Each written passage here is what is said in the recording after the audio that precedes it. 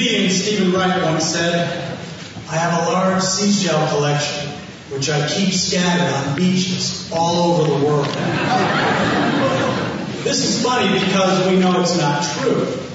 It is also funny because he adapts his explanation of the world around him in a way that puts him at the center. We think that's funny too. Tonight we are tackling both truth and explanation by exploring the question, does God exist? This question is the single most important question we can ask because the answer informs the rest of our explanations. And because of its wide-ranging implications, it must remain a question that we can ask in the public sphere and in forums like the one we have here tonight. Linguist Alfred Korzybski once said, "There are two ways to slice easily through life, to believe everything or to doubt everything. Both ways save us from thinking." So tonight, you are called on to think. The cynics have no advantage over the naive tonight. You will also be called on to be civil, critical thinkers. It is our hope that tonight's debate may foster a wonderful internal dialogue within your mind. But please keep such dialogue internal so that others can listen and reason for themselves. Thank you. Oh, hold on just a second. Yeah, no, I'm moderating the debate. Okay. That was my wife. She reminded me that to turn off your cell phone really, because I heard 2 ring after the taped message. So make sure you actually turn them off. Thank you. In a society where media focuses on sensational sound bites, tonight may feel quite strange. Tonight, we will actually hear fully developed arguments.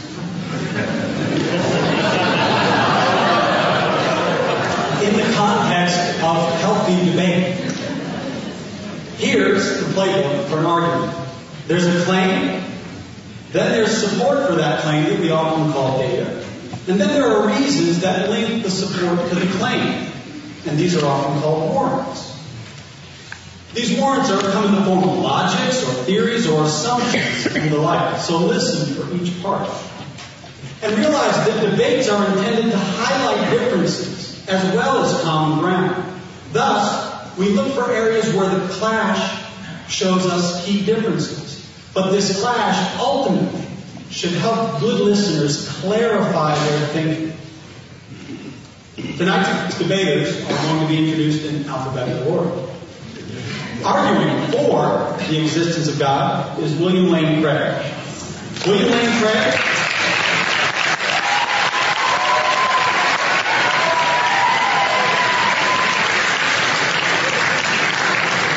Dr. Craig pursued his undergraduate studies at Wheaton College and graduate studies at Trinity Evangelical Divinity School, the University of Birmingham, England, the University of Munich in Germany. He's currently research professor of philosophy at the Talbot School of Theology in La Mirada, California. He has authored or edited over 30 books, including Reasonable Faith, Theism, Atheism, and Big Bang Cosmology. And his most recent book is On Guard. He also has over 100 articles in professional journals of philosophy and theology. Arguing against the existence of God is Herbert Silverman, president of the Secular Coalition of America.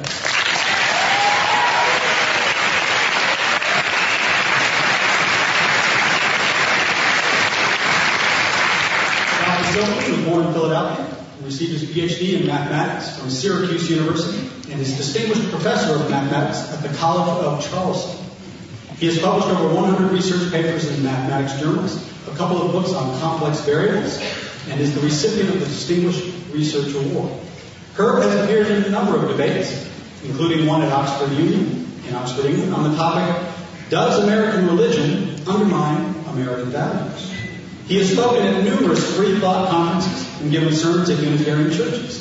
He has had many articles on free thought publications, writes for Secular Nation, has a book chapter called Inerrancy Turned Political in the Fundamentals of Extremism, and is an on-the-faith panelist for the Washington Post Online. As these two gentlemen engage in the debate, they'll be following a format designed to help clarify their ideas. We will begin with a 20-minute statement by Dr. Craig. We call that the affirmative constructive. A 20-minute speech will follow by Dr. Silverman called the negative constructive. And then there will be a series of engagements, each getting shorter in duration as they engage in counters and rebuttals. There will be a 12-minute exchange, an 8-minute exchange, and a 5-minute exchange for closing remarks. At that point, after you've been civil, and critically engaged the arguments, it'll be time for questions from the audience.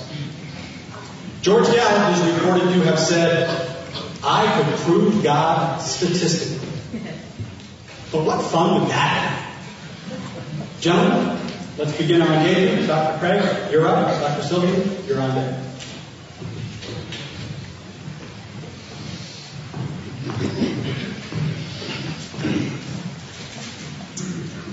Good evening.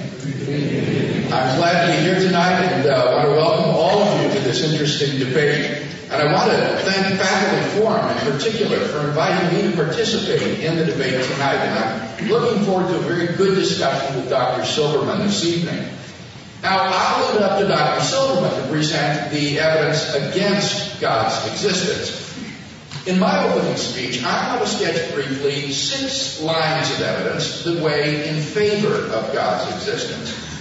As a professional philosopher, I think that God explains a wide range of the data of human experience, including philosophical, scientific, moral, historical, and existential considerations. Number 1, then, the ontological argument. In order to understand this argument, you need to understand what philosophers mean by possible worlds. A possible world is just a way the world might have been. It's a complete description of reality. The actual world is the description that is true. Other possible worlds are descriptions that are not in fact true, but which might have been true. To say that something exists in some possible world is to say that there is a description of reality which includes that entity. To say that something exists in every possible world is to say that no matter which description is true, the entity will be included in the description. Now, with that in mind, consider the ontological argument which was discovered by Anselm of Canterbury. God, Anselm observes, is by definition the greatest being conceivable. If you could conceive of anything greater than God, then that would be God. And thus God is the greatest conceivable being, a maximally great being. So what would such a being be like? Well, he would be all-powerful, all-knowing, and all-good, and he would exist in every logically possible world. A being which lacked any of those properties would not be maximally great. We could conceive of something greater. But what that implies is that if God's existence is even possible, then God must exist. For if a maximally great being exists in any possible world, he exists in all of them. That's part of what it means to be maximally great, to be all-powerful, all-knowing, and all-good in every logically possible world. So, if God's existence is even possible, then he exists in every logically possible world, and therefore in the actual world. We can summarize this argument as follows. Number 1, it is possible that a maximally great being, God, exists. 2, if it's possible that God exists, then he exists in some possible world. 3, if God exists in some possible world, then he exists in every possible world. 4, if God exists in every possible world, then he exists in the actual world. 5, therefore, God exists in the actual world. 6, therefore, God exists. Now, it might surprise you to learn that steps 2 through 6 of this argument are relatively uncontroversial. Most philosophers agree that if God's existence is even possible, then he must exist. So the whole question is, premise one, is God's existence possible? Well, what do you think? The atheist has to maintain that it's impossible that God exists. He has to say that the concept of God is incoherent, like the idea of a married bachelor or a round square. But the problem is that the concept of God just doesn't appear to be incoherent in that way. The idea of a being which is all-powerful, all-knowing, and all-good in every possible world seems perfectly coherent. So, I'll just leave it to you. Do you think, as I do, that it's at least possible that God exists? If so, then it follows logically that God does exist. Argument number two, the argument from contingency.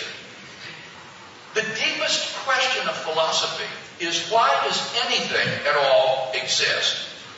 Experience teaches that premise one, everything that exists has an explanation of its existence, either in its own nature or in an external cause. You see, anything that exists is either one of two types. The first type is something that exists necessarily by its own nature. Examples? Well, many mathematicians think that numbers and other abstract objects exist in this way. If such entities exist, they just exist necessarily, without any cause of their being. The other type is anything that has an external cause of its existence. Examples? Mountains, people, galaxies, planets. They have causes outside themselves which explain why they exist. Now, it's obvious in premise two, the universe exists, whereby the universe, I mean all of space-time reality, not just our observable portion of it. It therefore follows that the universe has an explanation of its existence. But what sort of explanation is it? Well, it seems plausible that if the universe has an explanation of its existence, that explanation is an external, transcendent, personal cause. Why? Because the cause must be greater than the universe. Think of the universe, all of space and time. So the cause of the universe must be beyond space and time. Therefore, it cannot be physical or material. Now, there are only two kinds of things that fit that description. Either abstract objects like numbers, or else an unembodied mind or consciousness. But abstract objects don't stand in causal relations. The number 7, for example, has no effect on anything. It therefore follows that number 4, the explanation of the universe is an external, transcendent, personal cause, which is what everybody means by God. Number 3, the cosmological argument. In one of the most startling developments of modern science, we now have pretty strong evidence that the universe is not eternal in the past, but had an absolute beginning about 14 billion years ago in a cataclysmic event known as the Big Bang. What makes the Big Bang so startling is that it represents the origin of the universe from literally nothing. For all matter and energy, even physical space and time themselves, came into being at the moment of the Big Bang.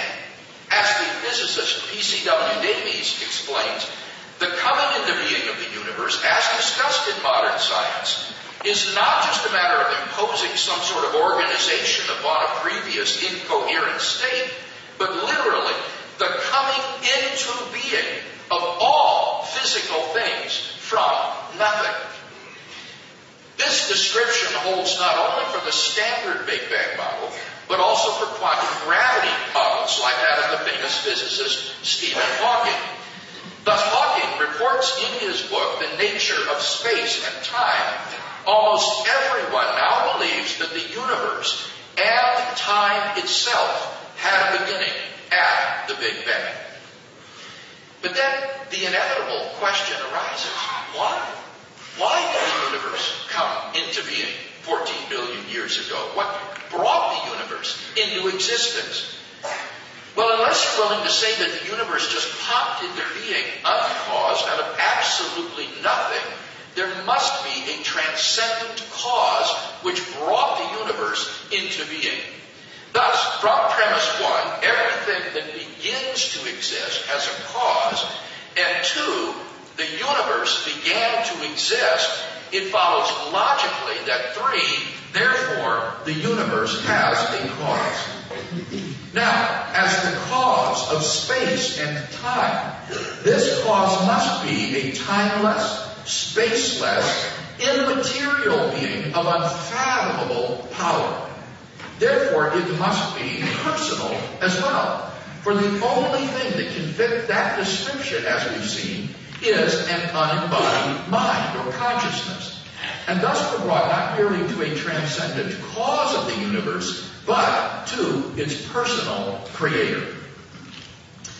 Number 4, the moral argument.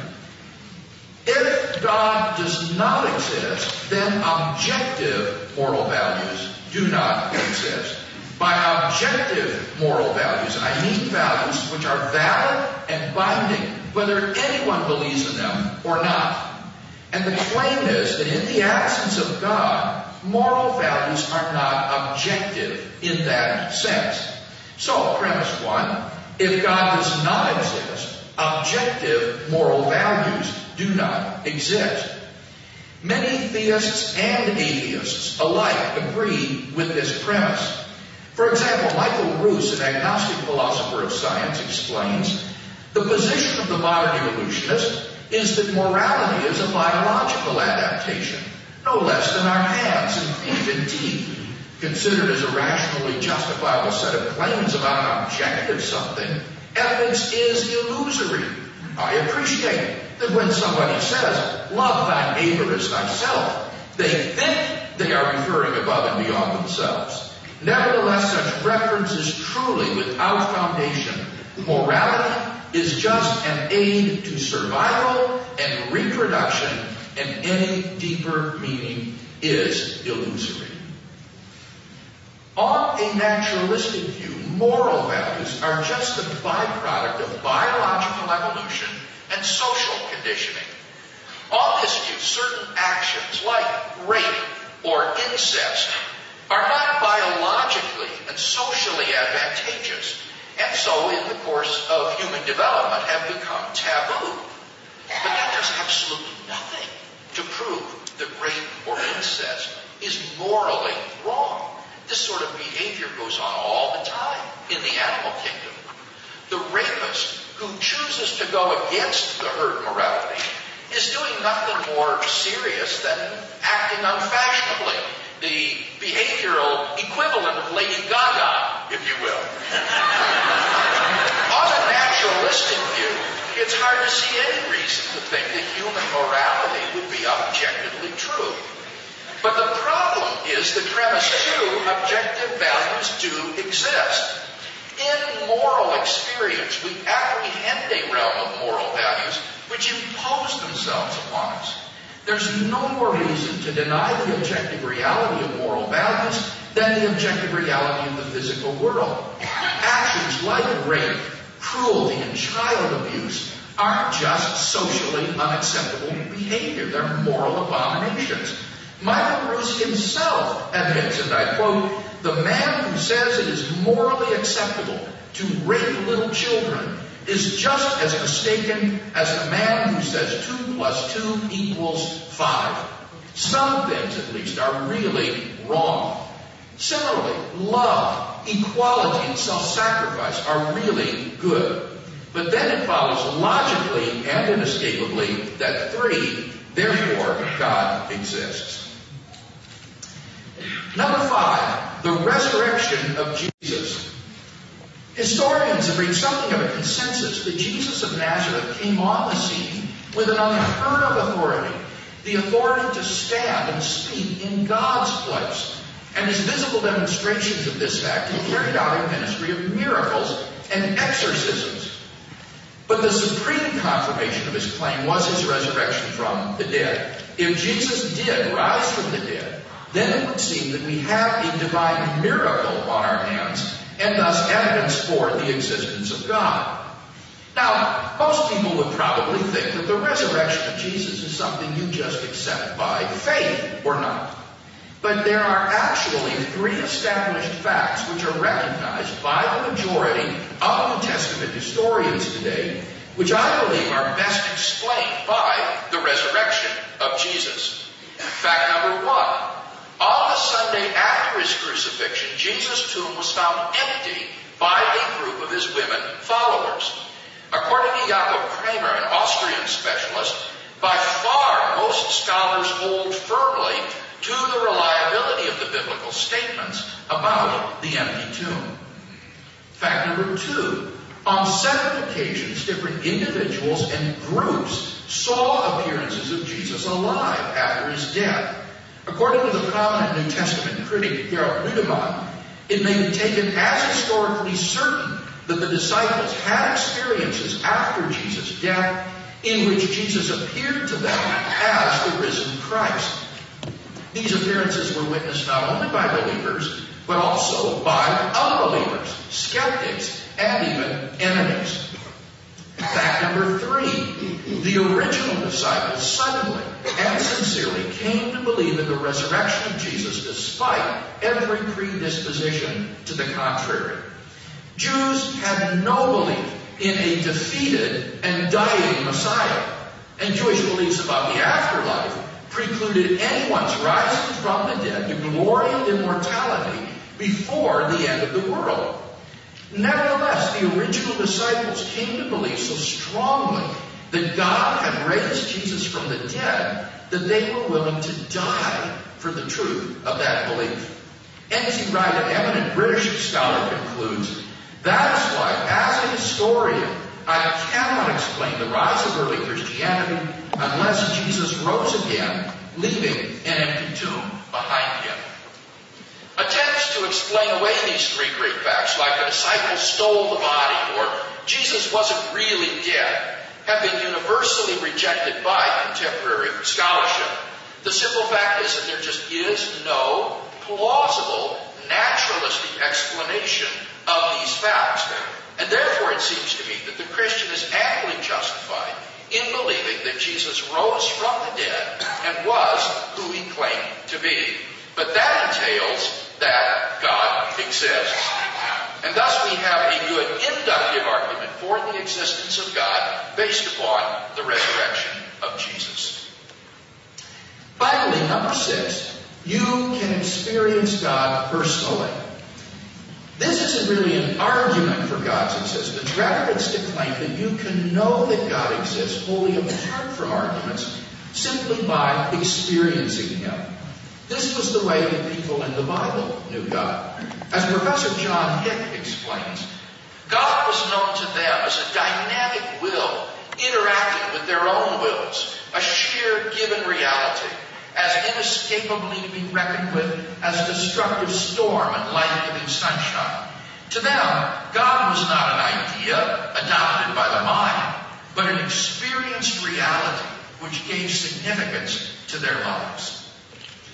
Now, if this is the case, then there's a danger that arguments for God's existence could actually distract our attention from God himself. If you're sincerely seeking God, then God will make his existence evident to you. The Bible promises, draw near to God, and he will draw near to you. We mustn't so concentrate on the external arguments that we fail to hear the inner voice of God speaking to our own hearts. For those who listen, God becomes a personal reality in their lives. So, in conclusion then, we've seen 6 reasons to think that God exists. The ontological argument, the contingency argument, the cosmological argument, the moral argument, the argument from Jesus' resurrection, and the personal experience of God. If Dr. Silverman wants us to believe atheism instead, then he must first tear down all 6 of the reasons for God's existence that I presented and then in their place erect a case of his own to show that atheism is true. Unless and until he does that, I think we should conclude that theism is the more plausible worldview.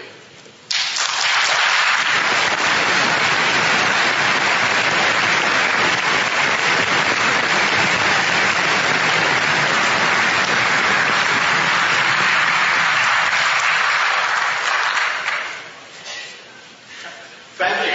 This is the first time I've been in a formal debate about the existence of God, and it's quite an honor to be engaged with such a distinguished opponent as William Lane Craig. I've had informal discussions with friends on the topic, but I have to admit that I've sometimes lost. And here's why. When I've asked them what they meant by God, I've heard things like God is nature, or God is a potential within, or God is love. Well, I believe in nature, potential, and love, so I guess that made me a believer. However, I'm not ready to concede defeat here because Dr. Craig just spoke quite eloquently about a different kind of God, one I don't believe in.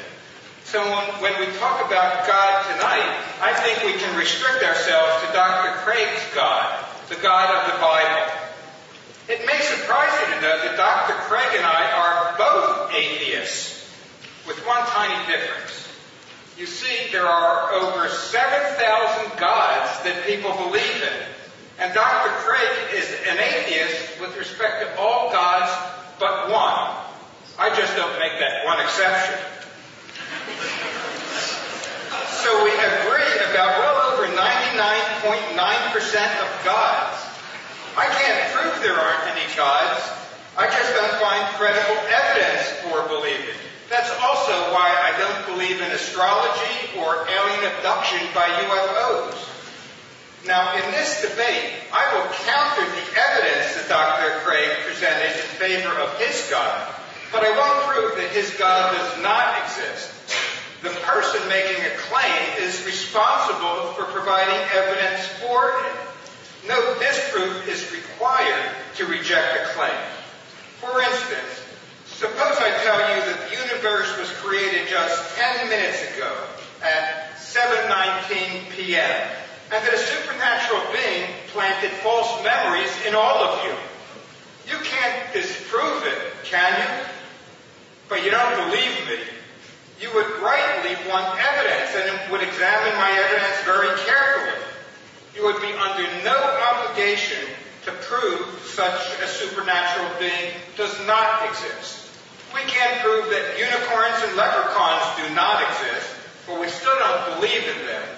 The burden of proof is on those who assert a belief, not on those who deny it. Now, I'm willing to accept any faith claim Dr. Craig makes as a sincere expression of his personal beliefs and experience.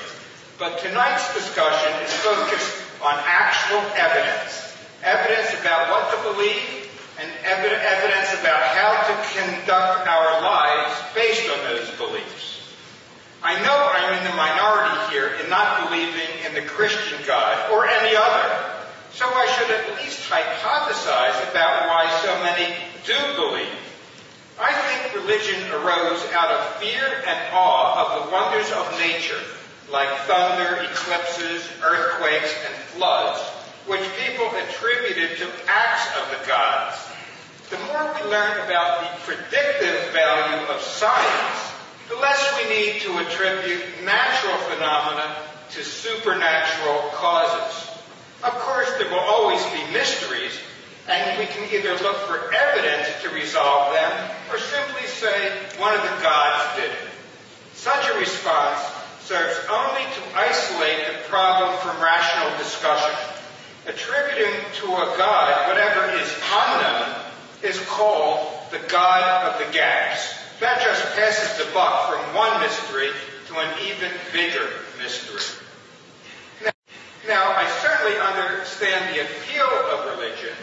Fear of death can lead to a longing for an afterlife where we can be united forever with our loved ones in eternal bliss.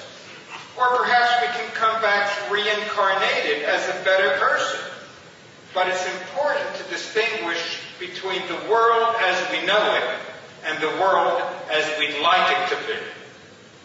Many believe they've had personal experiences with different gods, and that can be quite comforting. But with all the conflicting religious beliefs in the world, how do people choose the one true religion? As it turns out, there's a remarkable coincidence. The overwhelming majority choose the religion of their parents. Religious beliefs are learned, not discovered. I once learned to believe in the biblical God, Yahweh, not Jesus. Why? Because I was born into a Jewish family. Had I been born into a Christian family, I would likely have believed that Jesus is Lord. Most Asians are Buddhists. People from India are mainly Hindus. Saudi Arabians are Muslims. And here in the United States, we have mainly Christians. Religious belief seems to be based more on geography than on theology. With all the conflicting faith beliefs in the world, they can't all be right, but they can all be wrong. Science, on the other hand, doesn't rely on faith in divine revelations or interpretations of ancient books by religious authorities. Science does require a willingness to question assumptions critically and search for evidence until a consensus is reached. That's why scientific truths remain the same in Pakistan, the United States, Israel, or India, though their citizens may have very different religious beliefs. In my rebuttal, I'll specifically address Dr. Clayton's arguments for his God's existence. He gave a couple of empirical arguments, like the origin of the universe and its fine-tuning. He gave a philosophical arguments, the ontological argument. He gave a moral and ethical argument that we have objective morality, which can only come from God. He gave what he called a historical argument, the resurrection of Jesus.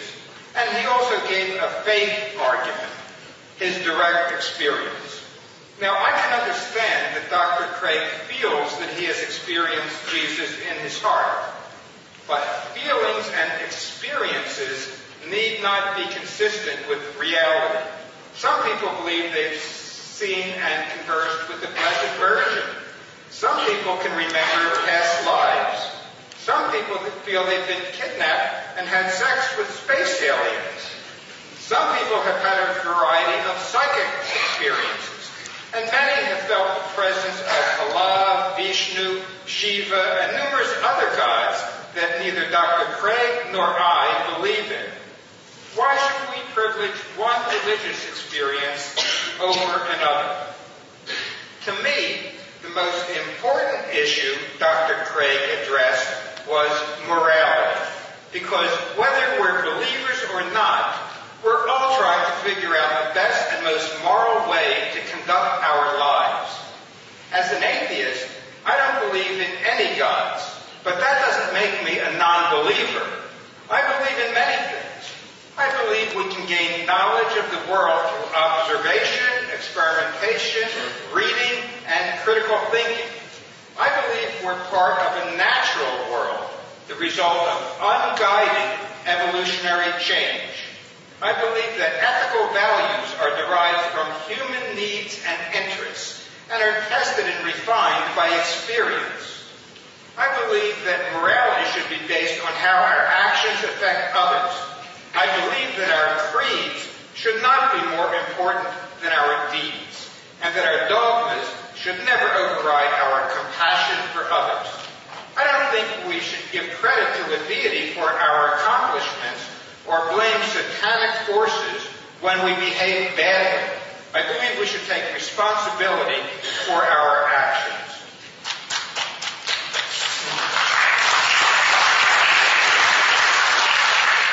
So, how do we make moral decisions? One criterion is to look at what works well and what has withstood the test of time. For instance, just about all religions and philosophies have grounded in morality in some version of the Golden Rule. But this is a guideline. open to interpretation, not an absolute.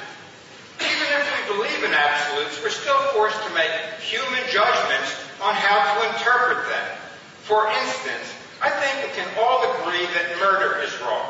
But what do we do about euthanasia, suicide, abortion, war, capital punishment, stem cell research? Different religions, and even people within the same religion, often disagree. In tough decisions, I believe we should be guided by the consequences of our actions to individuals, to our family, and to our community, rather than by what we believe a God might expect us to do. Proclaiming an action to be right or wrong simply because we believe a God commanded it is not a sufficient reason. We can make up needs of an imagined God, but we know the needs of real humans. I think morality is a necessary invention of humans to construct a livable society. It works to some extent, but it requires flexibility because the circumstances under which we live continue to change and we discover what works better. So I don't think there's a kind of objective morality that Dr. Craig believes in and attributes to his God. But suppose, for the sake of argument, that we could demonstrate the existence of objective morality. To see where that would lead, please bear with me as I talk very briefly about mathematics. But don't worry, you won't have a quiz on this. There are essentially two kinds of mathematical proofs, constructive and existential. Here's an example of a constructive proof, which shows that between any two numbers, there's another number. We simply construct a new number by taking the average of the two. So a new number between 7 and 8 is 7.5. Now here's an existential proof, which goes back to Euclid. He proved that there are infinitely many prime numbers, but his proof did not give us a way to actually make such an infinite list. We only know in theory that such a list exists. You don't have to understand the infinity of primes proof, just that it provides a useful analogy for morality. Suppose we could carefully define morality and come up with a set of axioms on which we could all agree. Then we might, and I stress might, be able to show that there's some sort of objective morality. But that would be an existence proof, not a constructive proof. In other words, it would be a theoretical objective morality and not one that we could readily apply to our daily lives. And here's why. Different people today and in past centuries have claimed an objective morality. But these sets of objective morals often contradict one another. They were handed down by different gods or religious authorities, all claiming to have the objective truth with a capital T. And deviations from these so-called objective moralities often had dire consequences for heretics. Should we subscribe to the same beliefs as those writers of the Bible who lived some 2,000 to 3,000 years ago in a small corner of the Mediterranean world? My answer is yes and no. Some biblical wisdom is certainly worth keeping, like love your neighbor and don't murder, steal, or lie. These practices are necessary for survival of any culture, with or without religion, and are by no means unique to the Bible.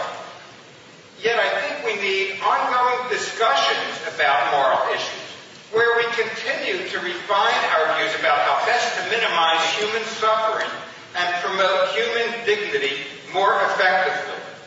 But some believe we should turn back the clock of moral and ethical development and rely exclusively on religious doctrines written thousands of years ago, when democracy was non-existent and religious leaders or kings ruled by divine right, and that we're supposed to rely on religious leaders to interpret these so-called infallible holy books.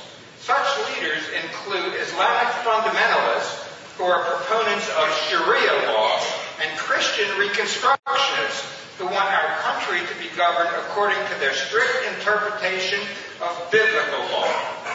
But our morality today differs significantly in many ways from biblical morality. And that's a good thing. Throughout history, the Bible has been quoted to justify all kinds of atrocities. Some actions that were deemed moral 2,000 years ago are considered immoral today. Morality evolves over time as our understanding of human needs within a culture changes. Even those who believe in biblical inerrancy now interpret some passages in a different way today than in centuries past, in a manner more consistent with many secular humanist principles. This shows that we have independent human notions of morality that do not come from the God of the Bible.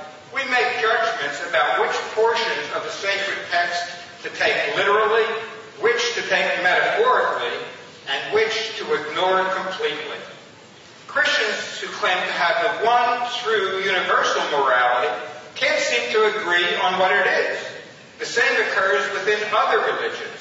Associating God with morality can be very problematic, especially for those who view this life as just a prelude to an afterlife.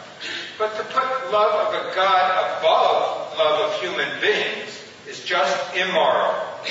Reasonable people may disagree on the right thing to do in a given situation, but there is no reason to imagine that a supernatural belief system based on what you think a God wants can offer anything over a secular morality based on reason and compassion.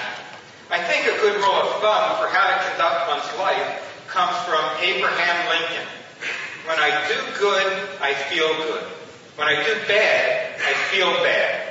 That is my religion. Dr. Craig says that we need his God to convince us that rape and child abuse are morally wrong. On the contrary, if I were looking to justify such obvious brutalities, I could turn to the Bible. Do you know what the penalty is in Deuteronomy for raping an unmarried woman? The rapist must pay her father 50 shekels because she's become his damaged property, and the rapist must then marry her. How would you women feel if you were told to marry your rapist?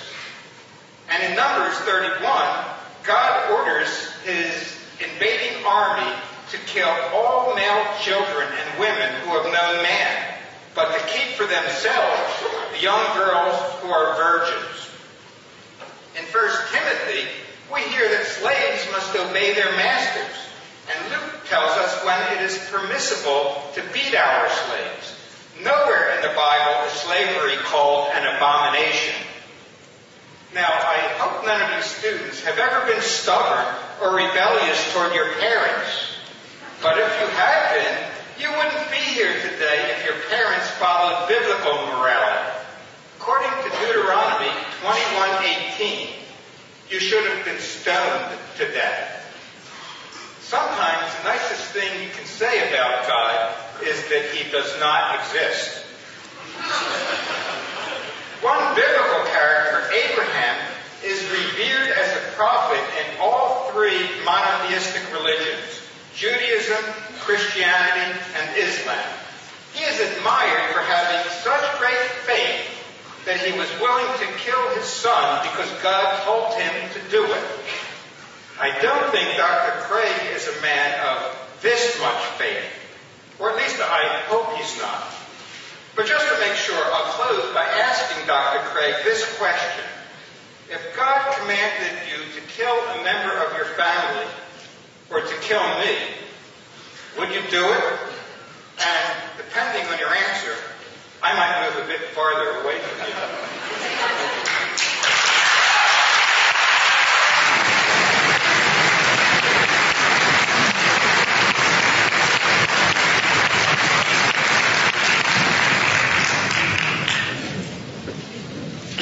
Thank you, Dr. Silverman, for those interesting remarks. I said that in my first speech I would lay out the arguments for theism and wait to hear Dr. Silverman's arguments for atheism in his opening speech. Now, unfortunately, we didn't really hear any arguments for atheism in that first speech. Instead, what we heard were reasons why he doesn't think he has to defend atheism. I detected 3 reasons. First of all, he says, well, we're both atheists tonight. I'm just atheistic about all gods, and you believe there is one God. That's simply a misuse of terminology. Atheism is the view that there is no God. It makes a universal negative claim. Monotheism says that there is a God. And so there's a world of difference between us in that I believe there's a personal creator and designer of the universe who is the locus of absolute moral value and has revealed himself in Jesus Christ. And Dr. Silverman believes there is no such being. So by no stretch of the imagination can we both be called atheists. Secondly, he says there's no disproof needed in order to refute an argument for a claim. Now, certainly that's true, but what he fails to understand is that atheism makes a claim. Atheism is the claim that God does not exist. Don't take my word for it. The Encyclopedia of Philosophy, a standard reference work, says, according to the most usual definition, an atheist is a person who maintains that there is no God. That is, that the sentence God exists expresses a false proposition. In contrast, an agnostic maintains that it is not known or cannot be known whether there is a God. What Dr. Silverman is really defending is agnosticism, not atheism. Atheism makes a claim that there is no God, and therefore it has a burden of proof just as much as the claim that there is a God. So it's not enough for him to simply refute the arguments for God's existence. This is recognized by thoughtful atheists. For example, Austin Dacey and Louis Vaughan in their book, The Case for Humanism, write, what if these arguments purporting to establish that God exists are failures? Must we then conclude that God does not exist? No. Lack of supporting reasons or evidence for a proposition does not show that the proposition is false. So I invite Dr. Silverman to come again and give us his reasons for thinking that the proposition that God exists is false, for thinking that God does not exist. In contrast to what he had to say, I think we've got good reasons for thinking that unicorns and leprechauns don't exist. But I'd like to hear some good reasons for thinking that God does not exist. Finally, the third point that he made in support of atheism was to ask about the origins of belief in God. And he suggests that it has origins in primitive societies and that people adopt in general the religion of their parents and their culture. This commits, ladies and gentlemen, what's known as the genetic fallacy. The genetic fallacy is attempting to invalidate or falsify a view by showing how the view originated. And that is clearly a philosophical fallacy. If you had been born in ancient Mesopotamia, you probably would have believed that the earth is flat. But does that mean that your belief that the earth is spherical is therefore unjustified or unwarranted? Well, obviously not at all. The fact that religious beliefs have their origins in cultures and societies does nothing to show that those beliefs are false. In order to do that, you must engage with the evidence. So basically, what we've heard tonight in that opening speech is no justification whatsoever for a negative answer to the question that we're discussing this evening, does God exist? Now, I presented 6 arguments for God's existence: the ontological argument, the contingency argument, the cosmological argument, the moral argument, the resurrection of Jesus, and personal experience. Dr. Silverman didn't respond to the first 3 arguments, but he does have something to say about the moral argument. Now, you remember the first premise of the moral argument was that God does not exist, objective moral values do not exist. And did you notice that Dr. Silverman agrees with that premise? He said that moral values are a necessary invention of human beings. He says all we have to do is go with what works well. That's exactly the view that I explained. Moral values, the herd morality, works well. It's guaranteed to work well by natural selection. Natural selection has created this sort of herd morality in the human species because it's advantageous in the struggle for survival. But there's nothing about that that makes it valid and binding. I then turned to the second premise that objective moral values do exist. And here, inconsistently, Dr. Silverman agrees with this as well. He says we can all agree that murder is wrong. But you can't agree with that if you agree with the first premise that in the absence of God there are no objective moral values.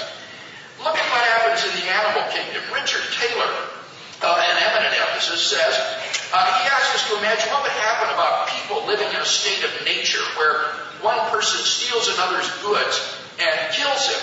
He says such actions, though injurious to their victims, are no more unjust or immoral than they would be if done by one animal to another. A hawk that seizes a fish from the sea kills it, but it does not murder it. And another hawk that seizes the fish from the talons of the first takes it, but does not steal it. For none of these things is forbidden. And exactly the same considerations apply to the people we are imagining. In a state of nature, whatever is right, and moral values are simply the socio-relative byproducts of biological and social evolution. The problem is, I think that sort of view is simply unconscionable. The fact is that objective moral values and duties, I think, do exist. John Healy, who was the director of Amnesty International, in a fundraising letter wrote this: I am writing to you today because I think you share my profound belief that there are indeed some moral absolutes when it comes to torture, to government-sanctioned murder, to disappearances. There are no lesser evils. These are outrages against all of us. I recently read a fascinating article in the Duke Law Journal by Arthur Allen Leff called Unspeakable Ethics, Unnatural Law. And what Leff is trying to find is a foundation, a non-arbitrary foundation for law and values if God does not exist. And what he argues is that if God does not exist, then any attempt to ground values is open to the playground retort, says who? And this is the remarkable conclusion to this article. This is what he concludes. All I can say is this: it looks as if we are all we have. Only if ethics were something unspeakable by us could law be unnatural and therefore unchallengeable. As things now stand, everything is up for grabs. Nevertheless, napalming babies is bad. Starving the poor is wicked. Buying and selling each other is depraved. There is in the world such a thing as evil. Altogether now, says who? God help us. And that's the end of the article. Clearly, in the absence of God, we are stuck in a world of moral nihilism in which none of those things can be condemned as morally evil. And yet I think all of us intuitively recognize the evil of those sorts of actions, from which it follows logically and necessarily that God exists. Now, Dr. Silverman raises a number of interesting questions about how do we know the content of objective values? How do we apply them in our lives? But that's not the topic in tonight's debate. Those are questions of moral epistemology. How do we come to know the good? Mine is a question of moral ontology. What is the foundation of the good in reality? We can talk at some other time about how we come to know the good. And philosophers have means of doing this. For example, Walter Sennett Armstrong, an ethicist from Dartmouth, says the most common way to choose among moral theories is to test how well they cohere with our intuitions or consider judgments about what is morally right and wrong, about the nature or ideal of a person, and about the purposes of morality. But that's not the question this evening. Before we can ask those questions, we need to ask more fundamental questions. Are there objective moral values? And I think that in the absence of God, Dr. Silverman agrees that they do not exist. Similarly, the points he raises about Old Testament laws and regulations, I think many of these were taken out of context, especially what he said about Luke. But in any case, they're irrelevant in tonight's debate. What would that prove, even if he were right? Would that prove that if God does not exist, objective moral values do not exist? Well, obviously not. Many atheists, he himself agrees with that first premise, regardless of Bible stories. Would it prove that the second premise, that objective values exist, is false? No, it would do nothing to disprove that. In fact, the whole point is, he says, we can see that it's objectively wrong to permit slavery and so forth. So what is this argument really relevant to? Well, what it's relevant to is it's a challenge to biblical inerrancy. It's an attack upon the claim that these Old Testament laws are really revealed by God. And that's not the subject of tonight's debate. I'm not interested in defending or talking about biblical inerrancy. Rather, what I'm arguing is that if we are to have a sound moral foundation for the values that we all recognize and hold dear, then we must have a transcendent foundation that transcends culture, society, and evolution. Otherwise, we are left with moral nihilism. Fifth, he didn't dispute the argument about the resurrection of Jesus. Finally, what about personal experience? All he said here is that sometimes experiences can be in conflict with reality. Well, of course they can sometimes, but that's no reason to think that they are. Unless you have a defeater, a reason for thinking that your experience is illusory, you're perfectly rational to go on believing in what your experience tells you. His own example about the reality of the past illustrates that. You cannot prove the past wasn't created 10 minutes ago with built-in appearances of age. But in the absence of any defeater for your experience of the reality of the past, you're rational to believe in it. Similarly here, God is real to me. He changed my life. I am rational in believing in the existence of God unless and until Dr. Silverman can give us a defeater for that claim.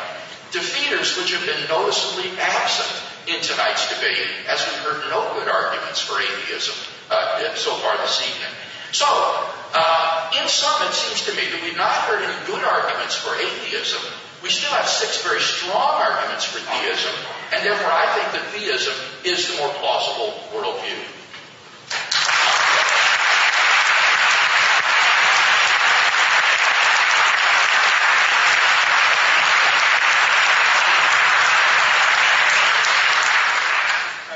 Thank you. I'm president of the Secular Coalition for America, and we have 2 atheist organizations in that, Atheist Alliance International and American Atheists. And they both define atheism as without a belief in any gods. We're certainly willing to listen to evidence and be convinced if we can find it, but we're really evidence-based. Now let me go through some of the rebuttals to Dr. Craig's arguments for the existence of God. Dr. Craig asks why there is something instead of nothing. Well, science can't answer this yet. The Big Bang about 13.7 billion years ago appears to be the beginning of the universe. But many questions remain. Here are just 3 scientific hypotheses which might someday help us better understand the origins of the universe. First, some say the universe has no cause. There are models in quantum physics that explain why that might be. The second hypothesis is that our universe is just one part of a multiverse. Some string theorists describe why that might be. And the third hypothesis is that the Big Bang followed a big crunch, meaning that the universe repeatedly collapses and expands. Some physicists explain why that might be. These hypotheses are all counterintuitive, and they probably won't even be confirmed. But at least there's some evidence for them. Now, here's a hypothesis for which I find no evidence. In the beginning, God created the heavens and the earth. Dr. Craig says that the universe is too complex to just exist. So it must have been created by an even more complex God who just exists. But if everything has a cause, then God must have one too. And if something does not, it might as well be the universe. The French mathematician and astronomer Laplace did groundbreaking work in proving the stability of the solar system. The Emperor Napoleon asked Laplace why he did not mention a creator, and Laplace said, "I have no need for that hypothesis. I expect that one day we will have a complete understanding of the universe, and a future Laplace will explain to a future Napoleon why the origin of the universe needed no God hypothesis." 100 years ago, Dr. Craig would have said that God lives outside time.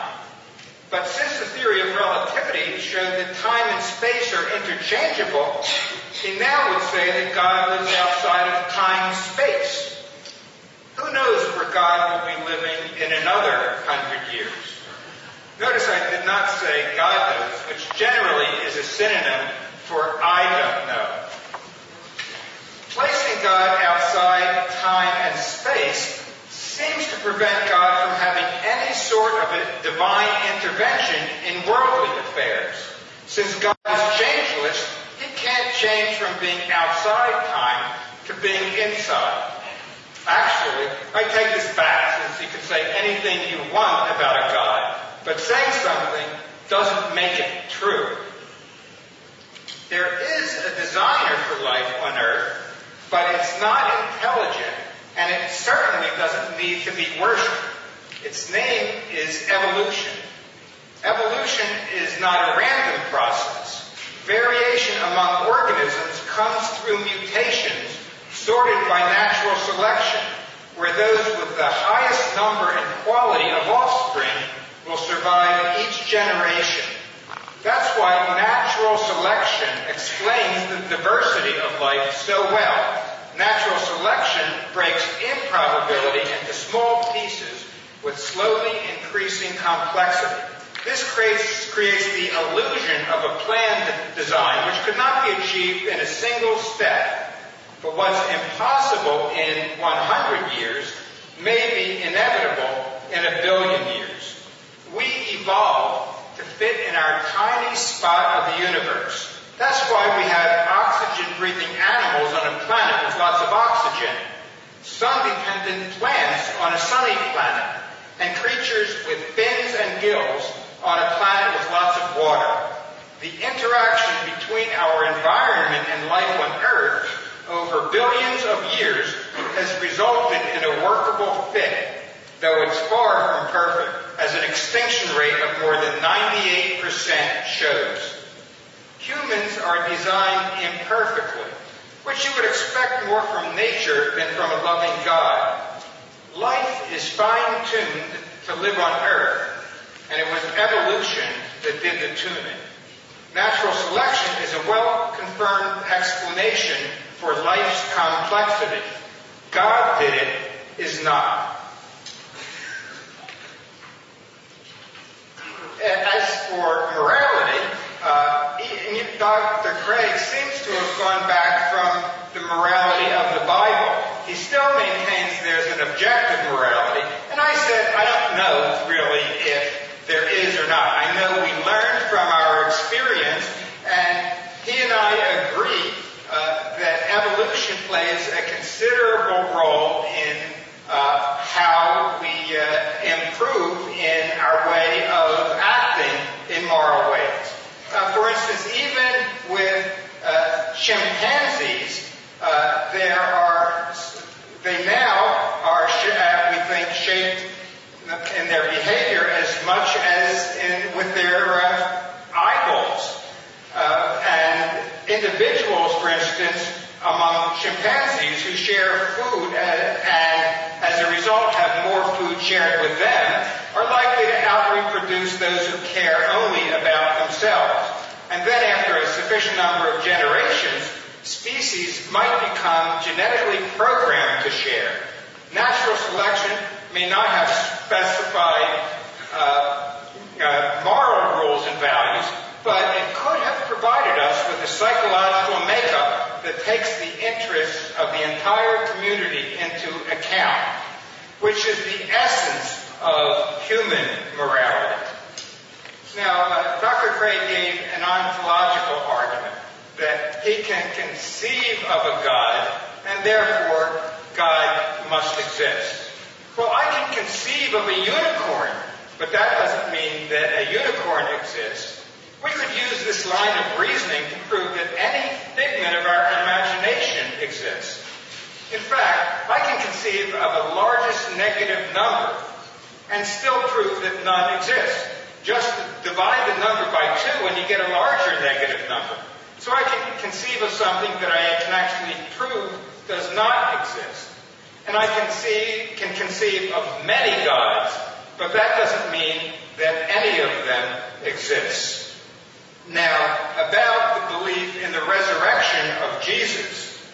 Resurrection stories were popular at the time of Jesus. Associating Jesus with previously resurrected gods like Osiris and Romulus would not have been difficult. It's common for a new religious movement to adapt the current ideas to suit the new religion. So one of the most effective ways for Christians to convert others would have been to convince them that Jesus was also raised from the dead. Not one sentence in was written by anyone who had met Jesus. The Gospels were written 35 to 65 years after his death, and the stories disagree on essential details, including the number of angels or people present at the empty tomb and the sequence of events. Such testimony would be thrown out of any court by today's legal standards. One may accept such stories on faith, but I see no credible evidence to believe that the gospel truth is true. Further, there is no independent confirmation of the resurrection from non-biblical sources, not from pagan or Jewish writers of that era. And Jesus wasn't the only New Testament figure to rise from the grave around that time. According to Matthew 27, graves were opened and lots of Jews were resurrected and went to Jerusalem, where they were seen by many other people. Again, there are no sources outside the Bible to confirm this event. We would have expected to hear something from the resurrected and their relatives, like what it's like being dead, how long they stayed in Jerusalem, and whether they returned to their graves. These are things that inquiring minds would have wanted to know. A more likely explanation is that early Christians simply invented resurrection stories to conform to previous religious beliefs. With billions of non-Christians in the world, why wouldn't a merciful God who wants all humans to be saved not provide clear information and evidence for his resurrection, when this belief is supposedly necessary for salvation? Why didn't Jesus appear more prominently after his death, instead of mainly to his small band of followers? Dr. Craig cites New Testament scholars who claim the physical resurrection of Jesus was an historical event. But these New Testament scholars are religious believers, not historians. According to Alan Siegel, professor of religion at Barnard College, secular historians cannot find any credible evidence for a resurrection. The Society of Biblical Literature is the primary organization for biblical studies in North America, and members have shown concern about much of the New Testament scholarship that comes from theologians who start with preconceived conclusions and accept only evidence that confirms their biases. James Crossley, in his groundbreaking book, Why Christianity Happened, gives a socio-historical account of Christian origins and argues forcefully for an interdisciplinary approach that also includes anthropology, geography, and economics. Otherwise, he concludes, quote, New Testament studies will retain its dubious academic status as being nothing more than the pious scholarly wings of the Christian churches, with their scholars often plying their trade in secular universities. I can't quite see. How much time do I have? Okay, well, I think my time might just about be up, so I'll end with a two-word response to Dr. Craig's argument that the resurrection must be true because the disciples were willing to die for their beliefs. 9/11.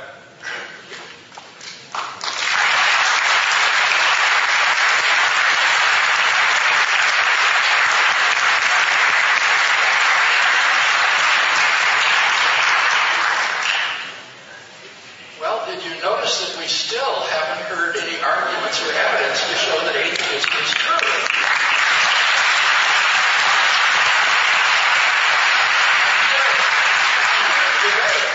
Give me some argument. The problem of evil, the incoherence of theism, the hiddenness of God. Let's have some arguments for atheism. Instead of the last speech, he says, no, atheism is just the lack of belief in God.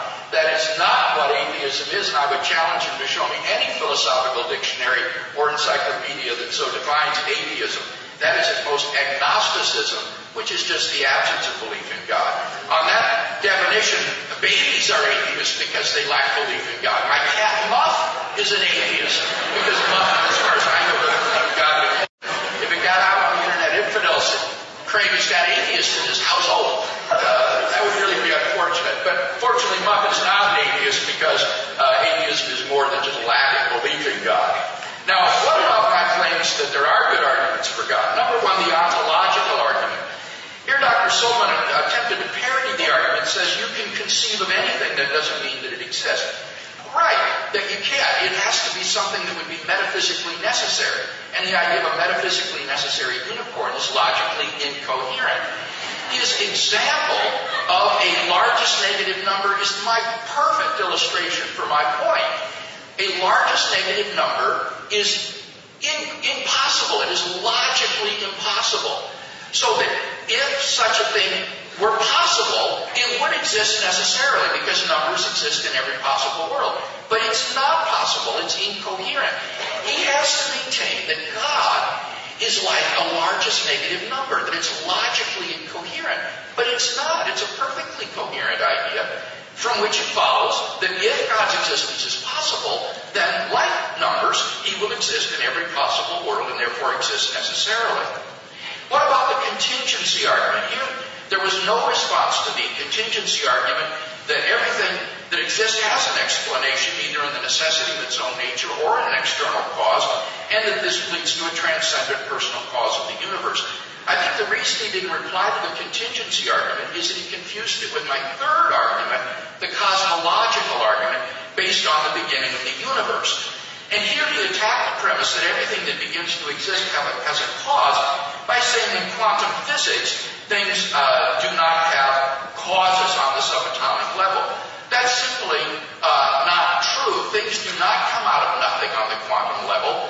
They come from the quantum vacuum, which is a roiling sea of energy governed by physical laws and having a rich physical structure. It is not something coming to being with no cause at all. Robert Deltet, philosopher of science, writes, there is no physical basis in ordinary quantum theory for the claim that the universe itself is uncaused, much less for the claim that it sprang into being uncaused from literally nothing. If that's the alternative to atheism, or to theism, then atheists, I think, require more faith to believe that the universe was popped into being out of nothing than that it had a cause. He says, but then God would need a cause if everything has to have a cause. No, the premise was everything that begins to exist has to have a cause. Anything that comes into being needs to have a cause that actualizes it. Something that is eternal doesn't need a cause. And that's what, of course, the atheist has always said about matter and energy, space and time. They're eternal. But now, in light of modern cosmology, that's untenable. The universe began to exist. Or did it? He says, but what about the multiverse? What about cyclical models of the universe? These are ruled out as extrapolable to past infinity by the Born-Booth-Vilenkin theorem, which was enunciated in 2003. According to that theorem, any universe which is on average in a state of expansion must have a space-time boundary in the past. Here's what Vilenkin writes. It is said that an argument is what convinces reasonable men, and a proof is what it takes to convince even an unreasonable man. With the proof now in place, cosmologists can no longer hide behind the possibility of a past eternal universe. They have to face the problem of a cosmic beginning. Even a multiverse, even a cyclical model cannot be extrapolated to past infinity, but must have an absolute beginning. And therefore there must be a transcendent cause of the universe. What about the moral argument? Here he basically agrees with me that human morality is just like the behavior you see evolved in chimps. And that is not objective. That's not valid and binding on us. That's just a herd morality that's built into us by evolution.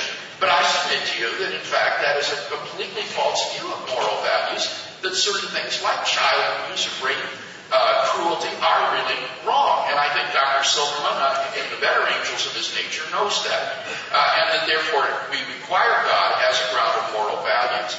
I can't see the time card. Perhaps you could come forward into the light. What about the resurrection of Jesus? He raises a...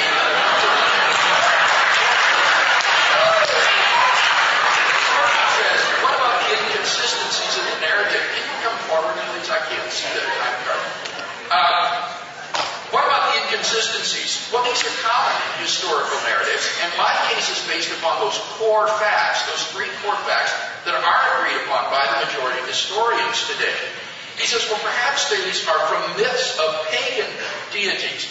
In fact, there is no parallel in Greco-Roman or pagan mythology to the resurrection of Jesus. These were just seasonal myths. As the vegetation dies in the dry season, comes back to life in the rainy season. It had nothing to do with historical individuals. It would have been unthinkable for Jews to believe a man was risen from the dead because they had heard of these pagan myths of dying and rising seasonal deities. He says there are no external sources confirming this, but I would ask him, what sources is he talking about? The fact is that there just aren't many sources from the first century. We have Josephus, and he does refer to Jesus, and we have all of the materials that were gathered in the Gospels and into the letters of the New Testament. The question is, how reliable are these documents? And here he really does a broadside against New Testament scholarship, saying that these scholars are biased and can't be trusted. I beg to differ. R.G. France has said, at the level of their historical and literary character, we have good reason to trust the Gospels. Ancient historians have sometimes commented that the degree of skepticism with which New Testament scholars approach their sources is far greater than would be thought justified in any other branch of ancient history. Indeed, many ancient historians would count themselves fortunate to have 4 such responsible accounts written within a generation or 2 of the events and preserved in such a wealth of manuscript evidence. The fact is we have more evidence for Jesus of Nazareth than we do for most major figures of antiquity. And that's why the majority of New Testament scholars agree with those 3 facts.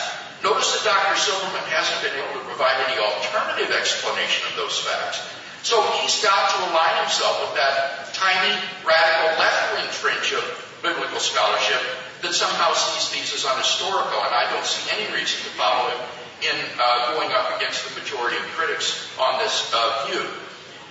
So, in sum, then, it seems to me again that we've got good reasons to think that God exists. I think that my arguments survive all of his criticisms. And on the other side of the scale, we just haven't heard anything to justify the view that atheism is true. And therefore, I think we can remain confident that God exists.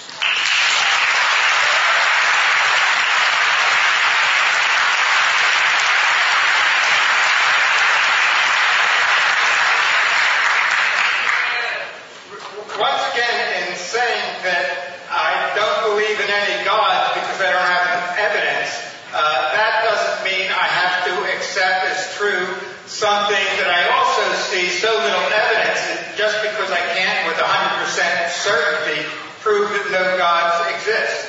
Now, as far as the idea of morality, I noticed Dr. Craig did not want to talk about if there is an objective morality, what that might be. Can we get guidelines from the Bible? I know that Mark Twain mentioned that his mother was a genuinely good person, except that she promoted slavery because that's all she heard in sermons from her minister.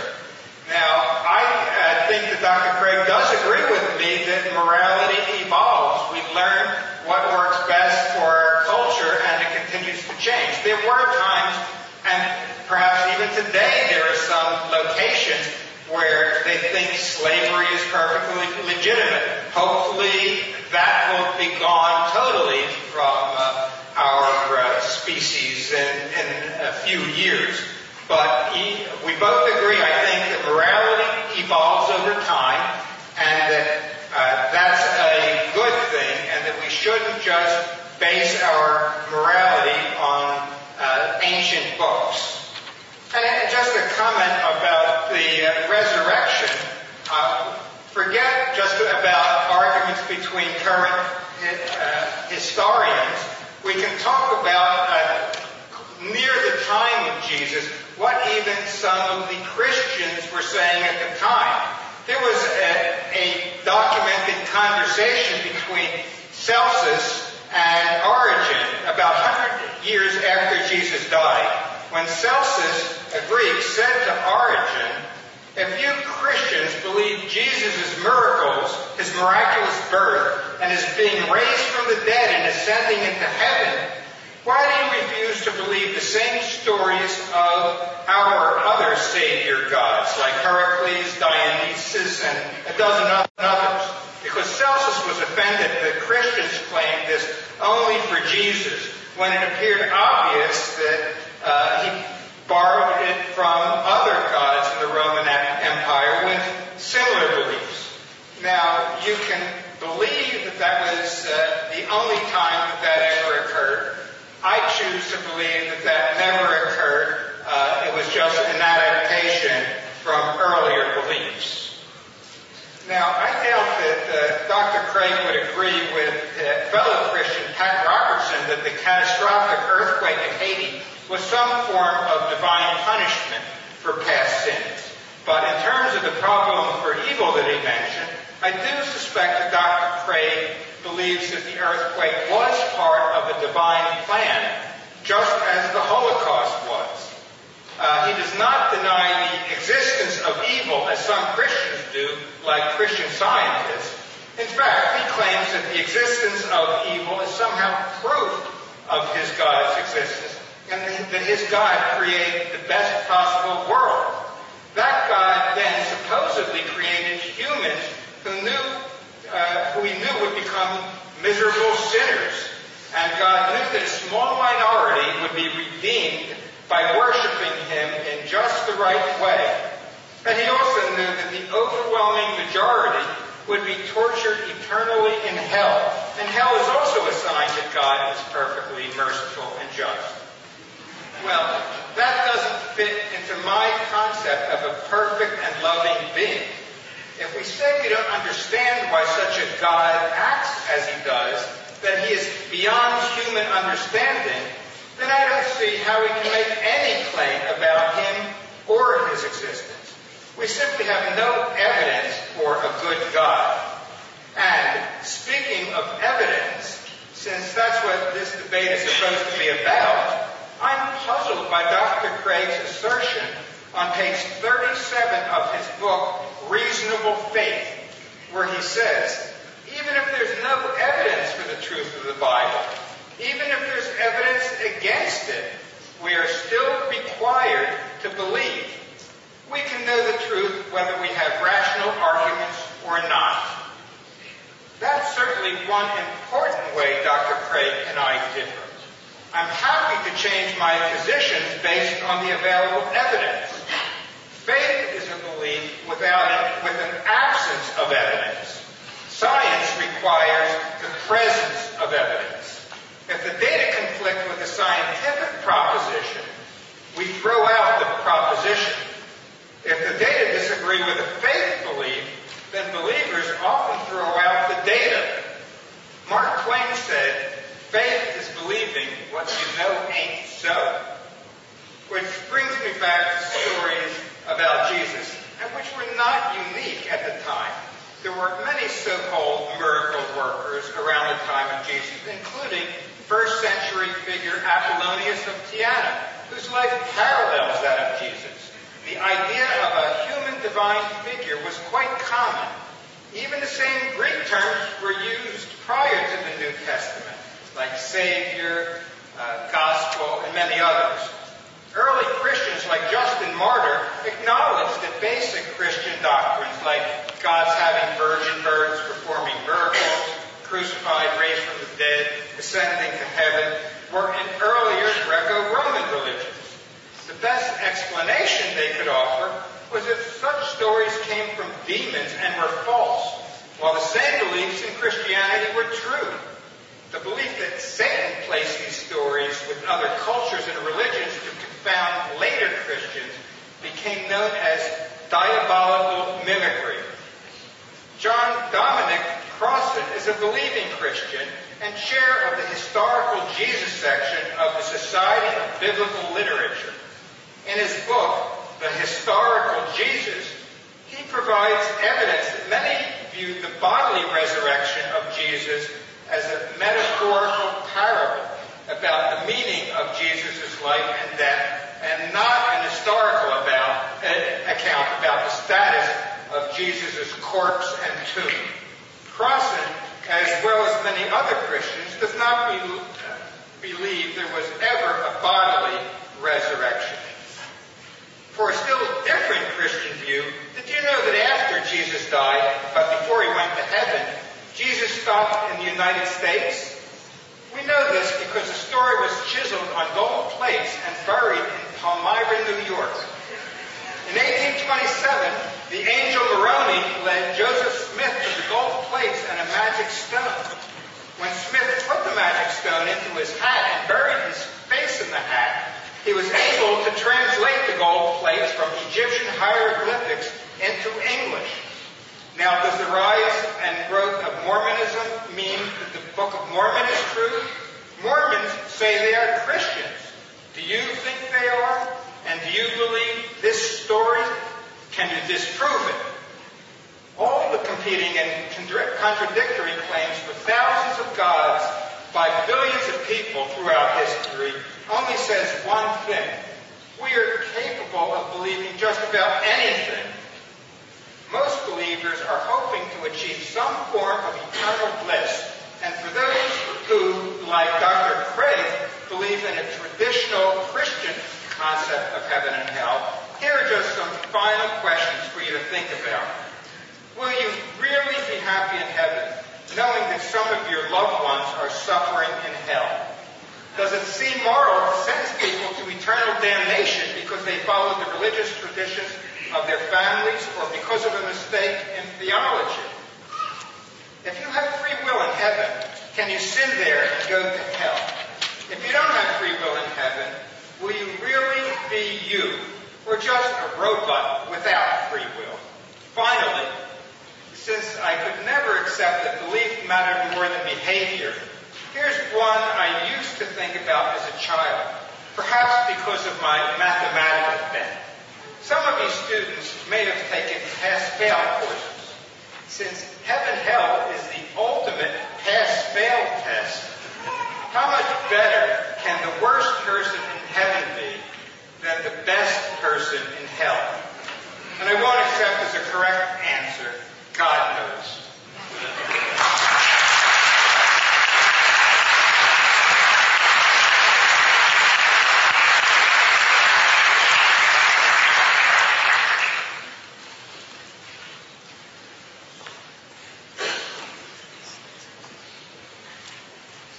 In my final speech, I'd like to draw together some of the threads in tonight's debate and see if we can come to some conclusions.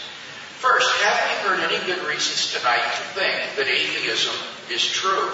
I don't think that we have. At best, we have agnosticism on that side of the scale. So if there is any weight to the arguments that I present tonight, it tips the scale decisively in favor of theism. Now, in his last speech, Dr. Silverman asked a number of theological questions that are relevant to tonight's debate and which I'll be happy to address in the Q&A period if you'd like to. But I do want to just note one thing, is that the complete misunderstanding of what Christianity is that those questions evince.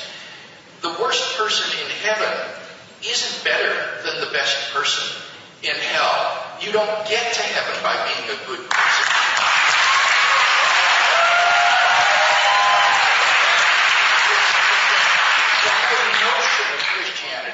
Salvation is not something that can be earned. It's the free gift of God that you can only receive gratefully without effort. Now, so what about persons that are in hell?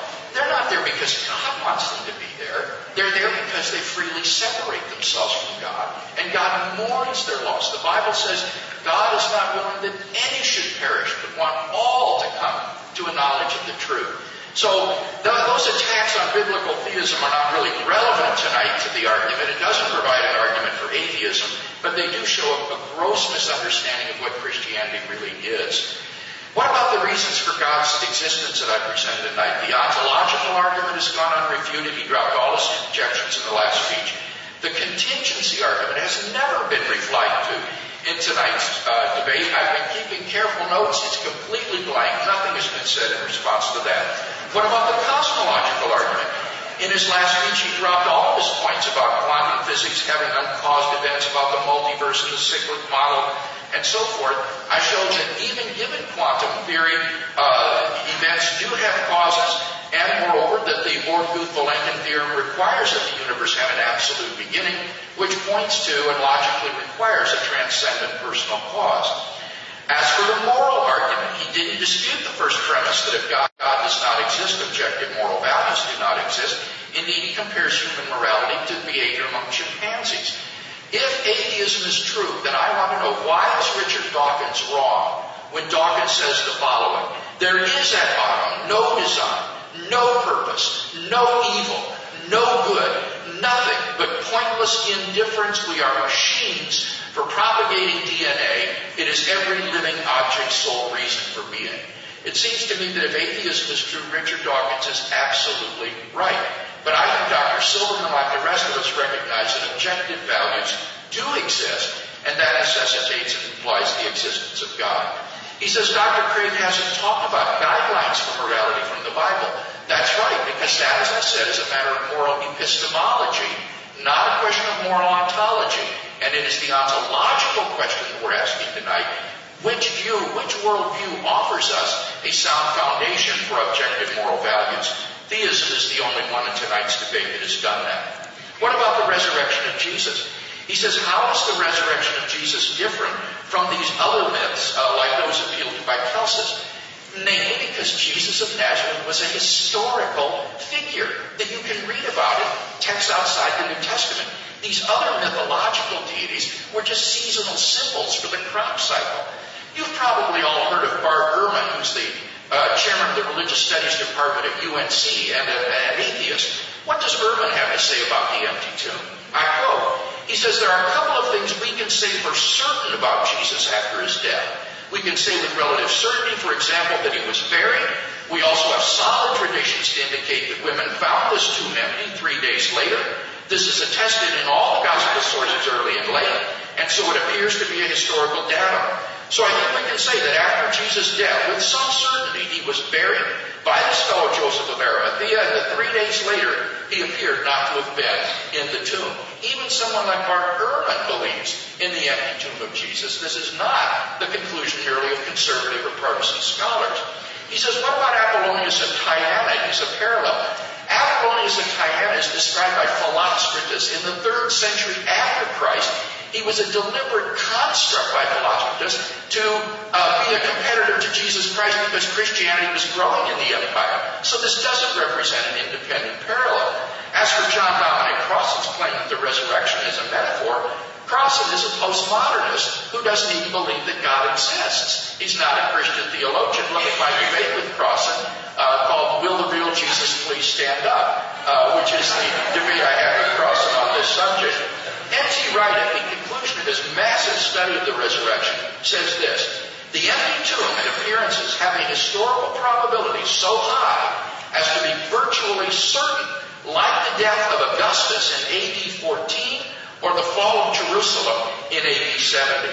That is the way the majority of historical scholars assess the evidence for the resurrection, and that implies, I think, that God exists. Finally, in conclusion, the personal experience of God. He says, well, you say you can know that God exists without any arguments, and that's irrational. Not at all. I'm saying that on the basis of personal experience, in the absence of some reason to think that that experience is delusory, I'm perfectly rational in believing in God on the basis of his reality in my life. And I believe this is a reality that you can find as well if you will seek for him with an open mind and with an open heart. Thank you.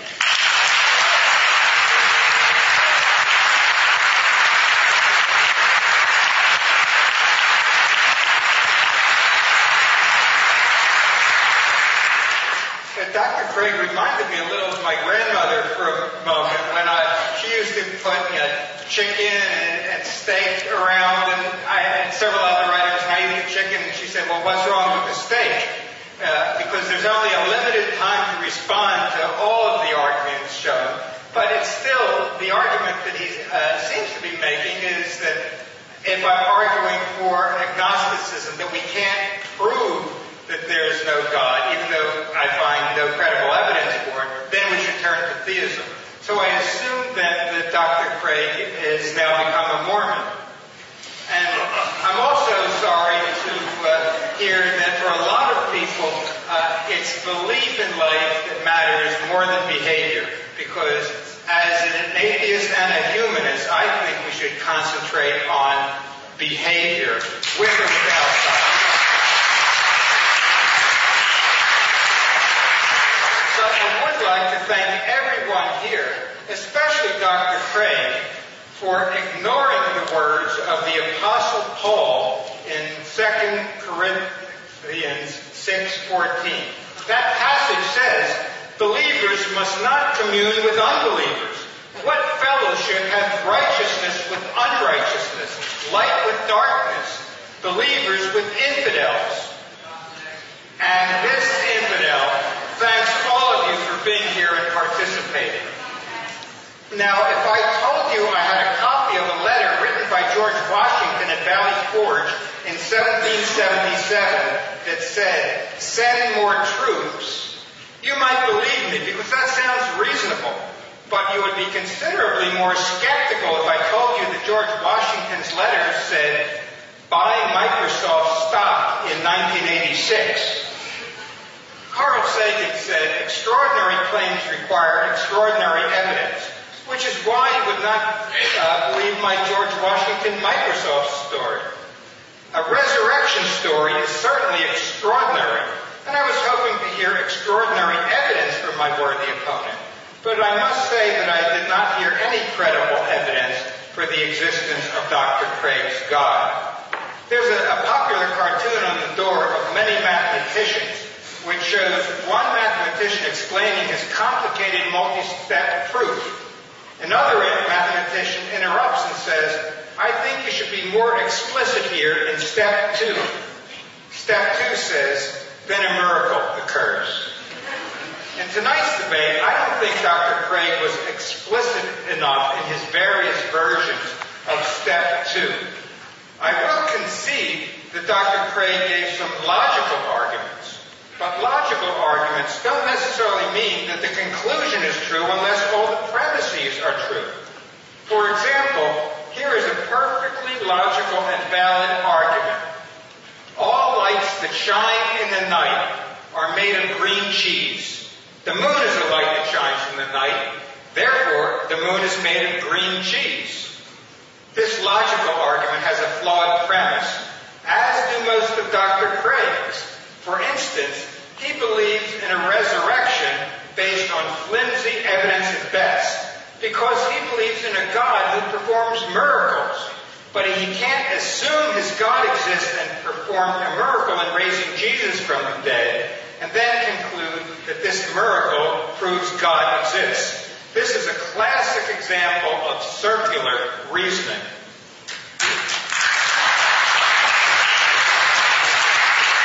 The only argument from Dr. Craig that I do not dispute is that he is sincere in believing that he opened his heart to Jesus and Jesus entered. I think this personal and moving testimony is the evidence most meaningful and convincing to Dr. Craig, from which all his other arguments follow. But there are people just as convinced of their evidence for different religious beliefs. However personally meaningful such stories are, I don't accept them as evidence for the existence of any gods. I certainly tonight's exchange of ideas, and I hope all of you did too.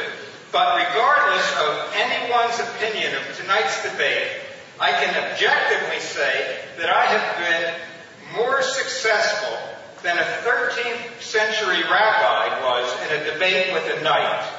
The knight began by asking the rabbi if he believed the Virgin Mary was the Mother of God. When the rabbi said no, the knight quickly defeated his opponent by beating the rabbi and knocking him out. King Louis IX praised the knight, saying, quote, a layman, as soon as he hears the Christian faith being maligned, should be fended by the sword, with a good thrust in the belly as far as the sword will go. King Louis later became a saint, for whom we have named a city, St. Louis. I'm so pleased that Christianity has evolved to become considerably more tolerant, and that I had as kind and considerate a Christian opponent as William Lane Craig. Thank you.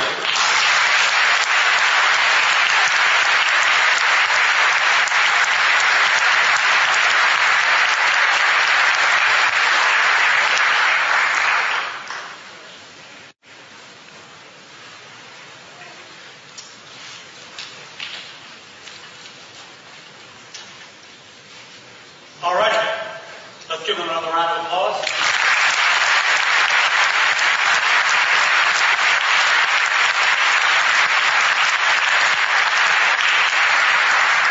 Now we have an opportunity for questions and answers.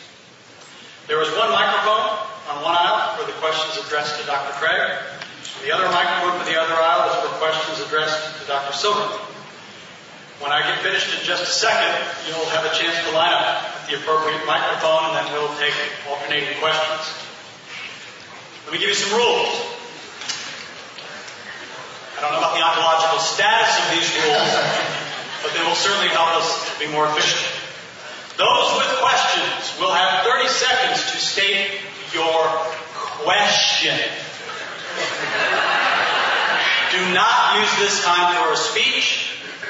The speaker will then have 2 minutes to respond, and then the other speaker will be given an opportunity for a 1-minute counter response. Gentlemen, I will be politely assertive in enforcing these time limits so that we can get to as many questions as possible. Now remember, you might be precious in the eyes of God, or not. But we are here to hear predominantly from our esteemed experts. So please ask your question humbly, concisely, and then look forward to an intelligent and insightful answer. If you would politely proceed to the microphones, we will begin with questions and answers. And since we started the debate with Dr. Craig, we'll begin with the first question with Dr. Craig. Dr. Craig, my name is John Flynn. I'm a student here. I know you're a philosopher, so you probably have familiarity with this question. Talk a little more slowly and distinctly. I'm getting a little echo, so. Fair enough.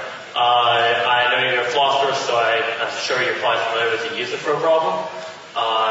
Whether or not this concerns the objective good, is what God commands good, or is it good because God commands it? So this puts a little bit of a dilemma. If there is objective morality, it puts it above God, but nothing is above God, which is a bit of a contradiction in most. I don't understand the question. Is it the Lucifer question? No. I'll just shout. I'm the Euthyphro problem. Oh, okay. Is something good because God commands it, right, or does God commanding it make it good? Okay, he's got it. Let's hear his response. Thank you. Okay. This is a classic question. Is something good because God wills it, or does God will something because it's good? And my answer, and the answer I think of most Christian philosophers today, is that it's a false dilemma. Those are not the only two alternatives. That is not a dilemma of the form A or not A. That's a form of the dilemma of A or B, and it's possible there's another answer, C. And I think there is another answer, namely that God wills something because He is good. That is to say, the good is the very nature of God Himself. God by nature is loving, kind, fair, compassionate, just, and so forth. And it is His nature that determines what is good. And so objective moral values are rooted in the very essential nature of God Himself. This nature then expresses itself toward us in the form of divine commandments, which then constitute our moral duties. So our duties are based upon God's commandments, but those commandments are not arbitrary. They are necessary reflections of God's essential nature, which is definitive of the good. You have 1 minute? Well, again, it sounds to me like saying God is good, so whatever happens, happens. He probably willed the Holocaust. If He told you to kill someone just like He told Abraham, that would also be acceptable. Well, I would rather pit my morals against the morals that people think their gods tell them to perform, and especially when there are in ancient books that are outmoded. And Dr. Craig mentioned the commandments. Well, even the 10th commandment among the top 10 are don't covet your neighbor's wife, slaves, oxen, and any other property of your neighbor. Now, this was at a time when wives and slaves were legitimate property that you should not covet of your neighbors.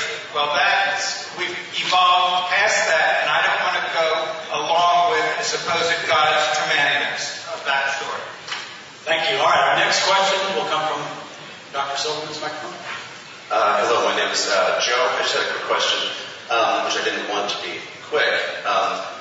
Because that's why I came here tonight, was to hear the two sides. But if I were to meet you on the street, because I don't feel I got a definitive answer, first of all, are you an atheist or an agnostic? And why are you what you are, not why am I not a Christian or not a Buddhist or not this, but why are you one of those two specifically? What would you tell me if I teach me how to do what you do? Okay, thank you. Okay, well, I used to be an agnostic, and then I converted. I didn't have any metaphysical change. I just heard a different definition. I used to think, as a mathematician, I can't prove whether there is or God in a mathematical way, so I called myself an atheist. When I started hearing what atheists define themselves to be as someone without a belief in any gods, then I said, okay, I'm an atheist. Just like we can't believe in the existence of many different gods, but to me, I think of myself more as evidence-based. I accept things for which I have sufficient evidence, otherwise I don't accept them, and I look for ethical and moral ways to live my life, and that to me is more important than just this philosophical issue about whether there's a God. Even if there were, it would not be a God that would tell me how I should behave. I could look at one ancient book, I could look at many other ancient books, and I think, hey, these books were written by people who thought there was a flat earth with the earth standing still and the sun rotating around the sun, and one day having the sun stop so that Joshua could kill the inhabitants of the city. I could try to make sense of that, or I can just say, I'm an atheist without a belief in any gods. I can call myself an agnostic in saying I don't know, but I also can call myself a humanist who can be good without God. And I have no God beliefs, and to me the important thing is how we conduct our lives, not what our professed religious beliefs are. 1 minute to respond. Atheism is just as much a claim as is theism. Theism is to claim God exists. Atheism is to claim God does not exist. And therefore, anyone who makes a claim has a burden of proof to support their claim. And the reason that atheists retreat to this position of saying, well, it's just the absence of belief in God, is because they can't shoulder their share of the burden of proof. They don't have any good arguments for atheism. But atheism is not simply the absence of God belief. What that turns atheism into is a psychological state.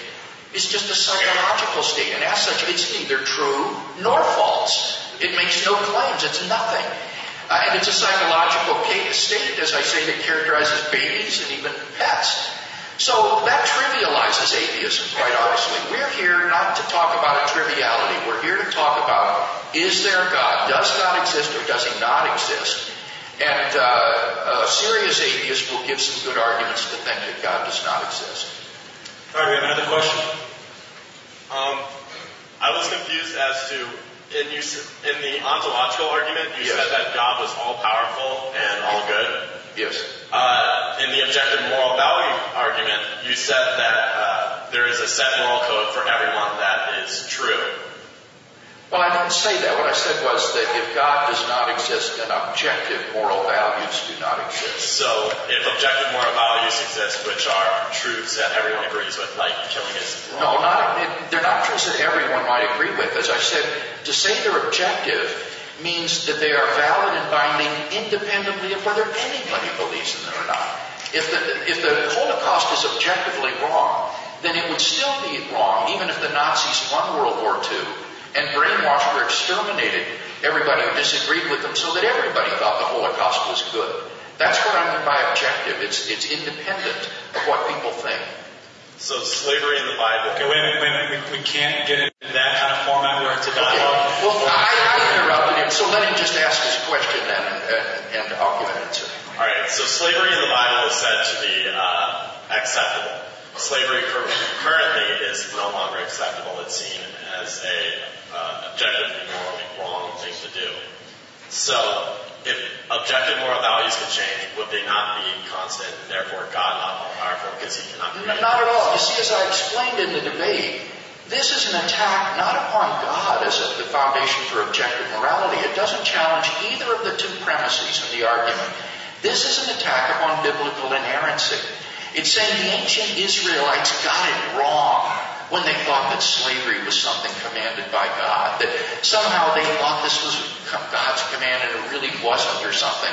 And that's not the subject of the debate tonight. Now, there have been a lot of things written about slavery in ancient Israel, how different it was from slavery in the American South. It almost deserves a different word. It was an economic stratum in those days. It was not something that was involuntary. It wasn't like what happened in the American South. But in any case, that's all irrelevant. And I don't want to go down those rabbit trails because it doesn't have any impact upon either premise in the moral argument. That if God doesn't exist, there are no objective moral values. Dr. Silverman agrees with that. But secondly, there are objective moral values. If you think slavery is really objectively wrong, then you agree with that second premise. And so that implies that God exists. And then the question of, well, has God revealed himself in the Bible? Is the Bible inerrant? Did they make some mistakes? Those are subsequent questions that can be discussed later. But this does nothing to undermine the moral argument. And to think that it does, frankly, is just rhetoric and demagoguery.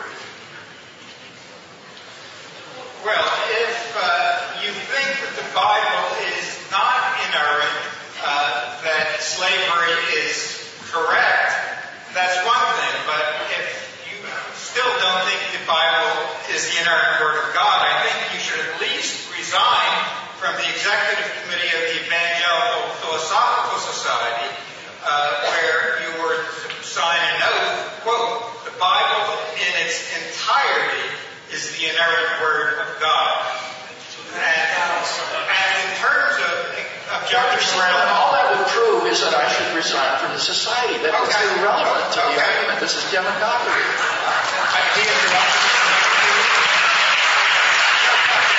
I'm wondering if you kind of hedged on whether the Bible is in the inerrant Word of God, because you're claiming there are some sort of objective morality. And what I said is, if there is, we don't know what it is. It would be nothing more than an existence proof.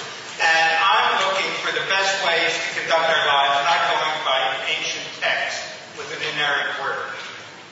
All right, over here. So I have a question for Clement. I was hearing you make a statement saying that the lack of evidence for Christians have a lot to do with the fact that you're an atheist, but if you don't necessarily have any evidence yourself that there isn't a God, does that not in fact mean you believe something that's not factual? Well, what I am, another word I can call myself is a functional atheist. I live as if there is no God. Why? Because if there is some, and again, I can't prove 100% certainty that there isn't any God, but if there were a God, I'd be more inclined to go toward a deist God, like some of our founding fathers believed, who created a universe and then retired to deity emeritus. But it really doesn't matter to me if there were such a God or not. Again, it's how we conduct our lives. Do we go by ancient texts or what you believe in your heart that you feel a God wants you to do?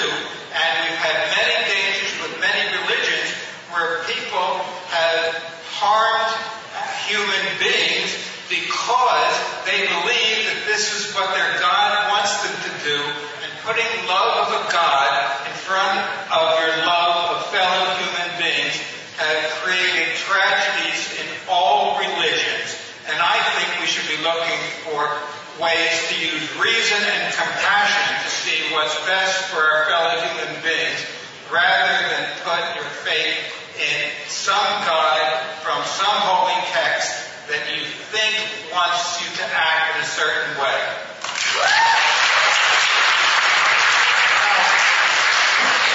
You guys who just applauded that point don't seem to understand that what you believe about the nature of reality impacts how you will live. You answer the question every day you get up. Do I think other people have intrinsic and objective moral value? Or are they just relatively evolved animals, primates? Is this herd morality that we have as Homo sapiens something that's real? Or are other human beings just to be used as ends to, or as means to my ends? On atheism, you have a worldview in which moral nihilism exists. And values like compassion and love that I think we both want to affirm have no objective status. So the horror of this sort of a morally neutral world, I don't think those of you who applauded that point understand it. It means there's nothing the matter with Auschwitz. That Auschwitz is fine. Our world is Auschwitz, a morally neutral, valueless place. So truly, the ethical implications of atheism, I think, are very sobering and do need to be weighed seriously. Next question. I'm glad you mentioned the ethical issue because if you're saying, as you've claimed several times, that moral nihilism is implicit in atheism, yes, then I'd like you to demonstrate by the lives of Christians versus atheists that we are less moral people, that we are less kind, that we are less loving, and if that is not the case, then perhaps you could explain why education and instinct, exactly what humanists claim are the basis for morality, why that is not so. Okay.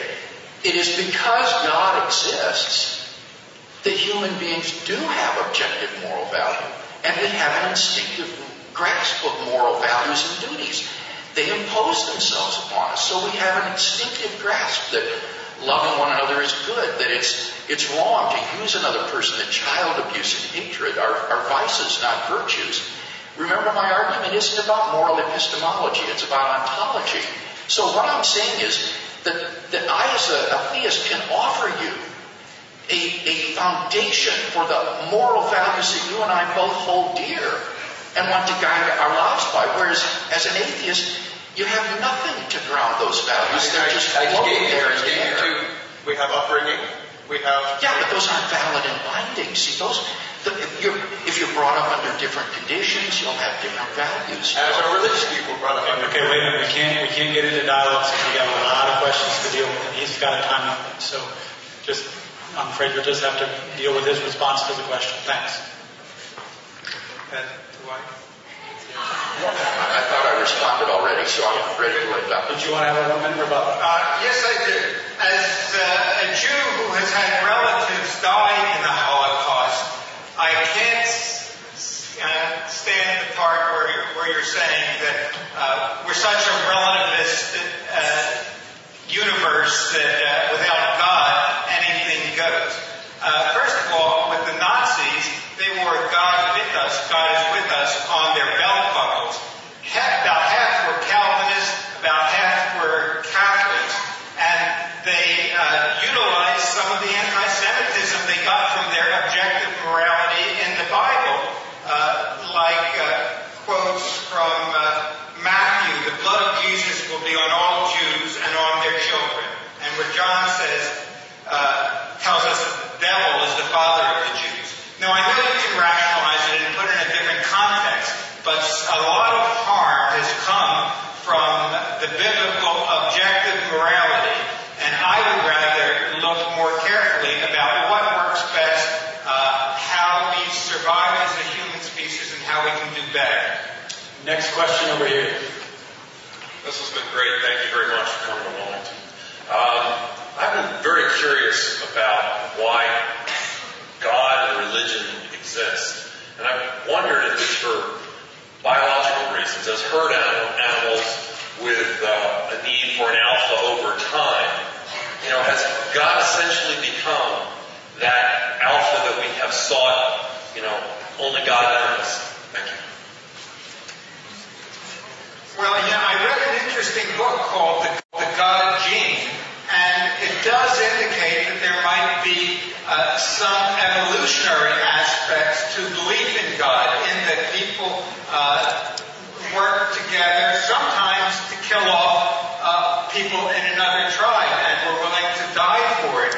So perhaps there's an evolutionary component to that humans are a pattern-seeking animal and see patterns even where none may exist, and also that wish fulfillment, that they don't want this life to be the only life there is, and have a belief in some form of afterlife, which could come in a variety of different religions, but still want to feel that this is not all there is. Now this is a nice thought, but wishing these nice thoughts doesn't make it so, and I'd rather base myself more on reality, what I see around me, what I see for evidence, and just because I have no evidence for a God, but I can't prove there isn't one, doesn't make me a believer.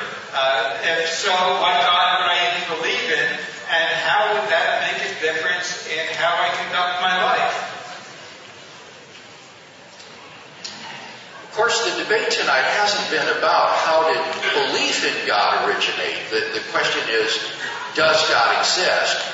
But with respect to the origin of belief in God, there's a variety of theories. Some neurologists think that belief in God can actually be hardwired into the human brain, just as it's hardwired into the brain to believe that when objects disappear behind a screen, they don't cease to exist, but they're still back there, and when they reappear again, it has existed continuously while it was out of sight. That seems to be hardwired into the brains of even infants, and similarly, belief in God may be hardwired into the human brain. Or it may be simply a quest for transcendence. I think there's sort of a natural, reflective question when one looks at the universe about ourselves and say, where did it all come from? There must be an explanation for why all this exists, rather than just nothing. And that, I think, lies at the root of the contingency argument that I shared tonight. So it's a result, I think, also of philosophical reflection. All right, over here. Yeah, one of your points was about personal experience. Yes. Can you elaborate on how you came to know Jesus and what difference does that make in your life? Sure. I wasn't raised in a Christian home or even a church-going family. But when I became a teenager, I began to ask the big questions in life. What's the meaning of my existence? Why am I here? What's the purpose of life? And in the search for answers, I began to attend a church. But instead of answers, all I found was a sort of social country club where the dues were $1 a week in the offering plate. And the other students, which pretended to be such good Christians on Sunday, lived for their real God the rest of the week, which was popularity. And this really bothered me because I thought, here I am so empty inside spiritually, but I'm living a better life than they are. They're all just a pack of hypocrites. And that really turned me off toward the institutional church. And I began to grow very bitter and alienated toward people in general. Everybody I thought is a hypocrite. They're all fakes, pretending to be something they're not. And I was on my way toward becoming, frankly, a very alienated young man.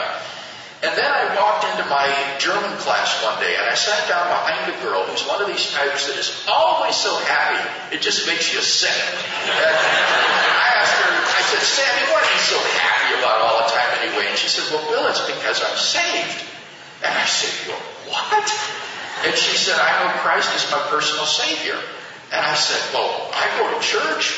And she said, that's not enough, Bill. You've got to have Him living in your heart. And I said, well, what would you want to do a thing like that for? And she says, because He loves you, Bill.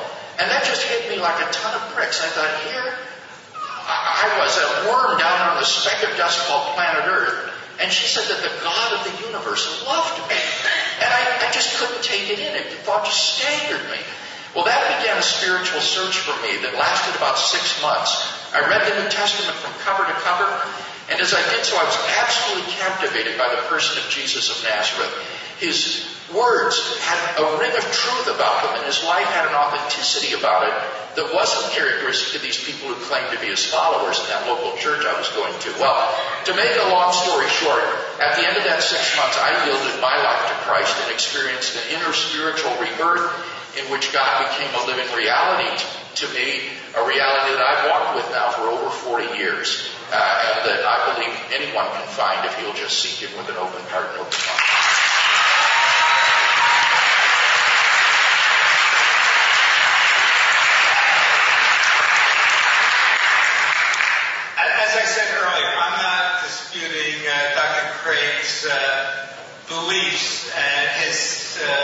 sincerity in feeling that's true. Although I will say that others have been just as happy. I don't know if, since Dr. McCraig hasn't disputed or proven that Mormonism isn't true, the Joseph Smith story, that means he's willing to accept Mormonism. And I still don't know if they're considered Christians in your mind as they consider themselves. And we can talk about Hindus, Muslims, and any others who have become very happy because of their beliefs. But I still prefer to be reality-based, even if sometimes it means I won't be as happy based on what I feel is true. Next question up here.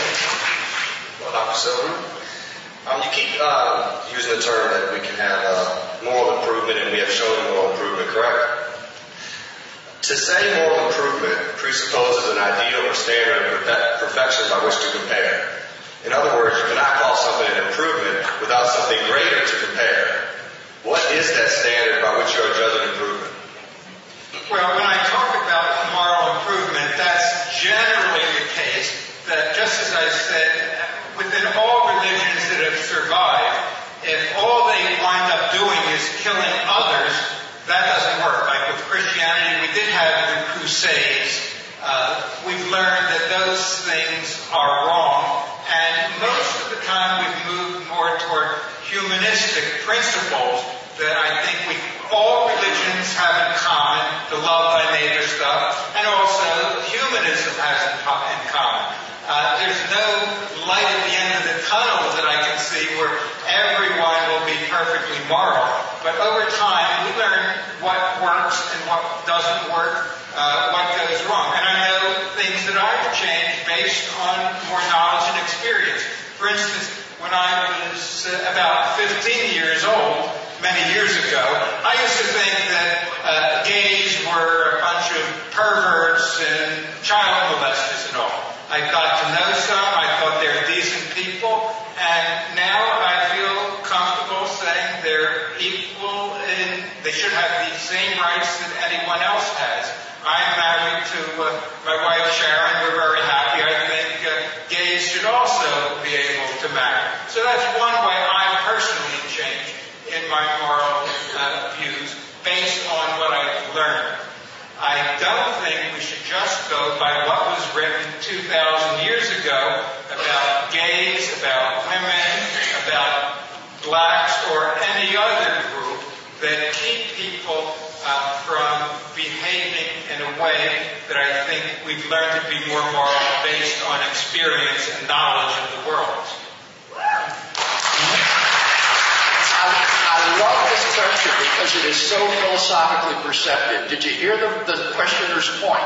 To talk about moral improvement as opposed to simply moral change, you need to have an objective standard by which you can say that the present views are better than the older views.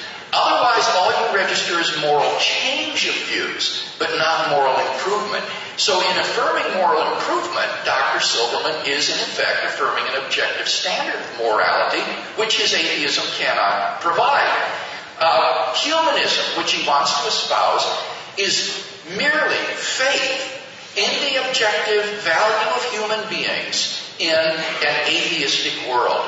It is whistling in the graveyard, pretending not to notice the darkness, not to notice the impending nihilism that is closing all around you, and trying to have a sort of cheery affirmation of the worth of human beings that was affirmed by traditional Christian views of man, once having let now go of God and let go of any value, or rather any foundation for the affirmation of that intrinsic value of human beings. Let's hear our next question. All right. First, I want to thank y'all for coming. And I think I'm in the wrong lines. This question is actually for Dr. Silverman. But so I apologize for that. But it may be a quick answer. But the question I have is that your point, and I think we can kind of agree on this, is that the moral standard by which we make our laws and such, that's a moral construct. And if it's a moral construct, then why should we subscribe to it? Why do if you get a parking ticket and you have the choice to tell the cop, well, I was parking for a funeral for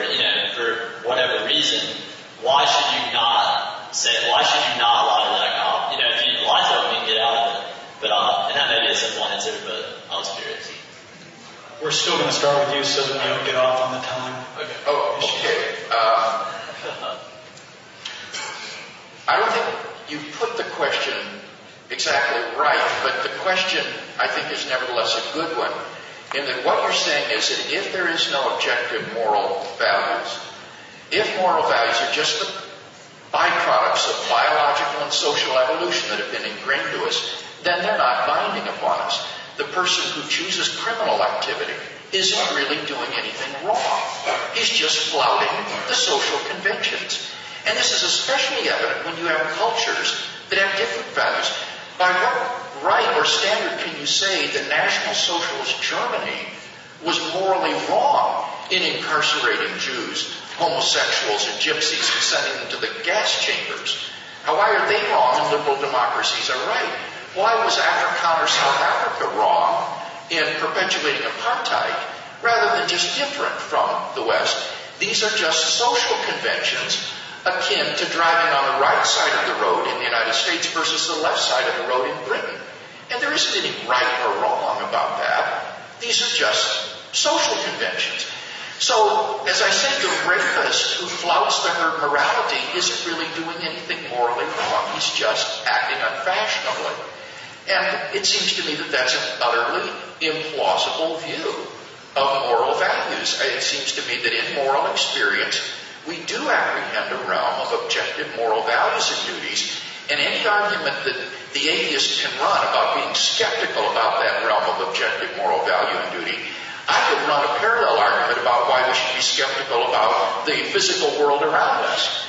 If we're justified in accepting our sensory intuitions about the physical world of objects around us, it seems to me we're just as justified in believing in the reality of objective moral values and duties on the basis of our moral intuitions. The question was about why not lie and try to get away with things. When I quoted Abraham Lincoln, when I do good, I feel good. When I do bad, I feel bad. That's in large part why we act as we do. Again, coming back to this objective morality, if there is an objective morality, it's important then to know what it is. Because we have, in my view, only one life to live, and we want to make the best of it here. We're not preparing for an afterlife. And groups that have viewed this objective morality, like Christopher Columbus coming to the U.S. or North America and having an objective morality that the Native Americans didn't have, and trying to wipe them out or get them to behave like us, that I think we recognize today is wrong. And we want to work with other human beings, and that's why first of all, you were saying that you were very happy when you found Jesus, but you seem to criticize humanists for being cheery. We like this life, and we want to make the best of it and be cheerful, but at the same time, we don't want to ignore reality. Next question over here. So I timed my question. It's 28 seconds. I'm going to speak very quickly. Okay, Dr. Silverman, you stated that the belief in a God derives from fear and awe of phenomena of nature such as thunder and earthquakes and floods. And as a believer in Christ as God, I would say that weather is not as important to me as consistent morality. So my question is about your definition of morality, which is human created in order to maintain a civil society subject to change because society is evolving. So if that's true, do you believe that it is possible for components of morality such as murder, rape, and incest that could be subject to change one day, or are there some components of morality that are indeed constant and absolutely unchanging? In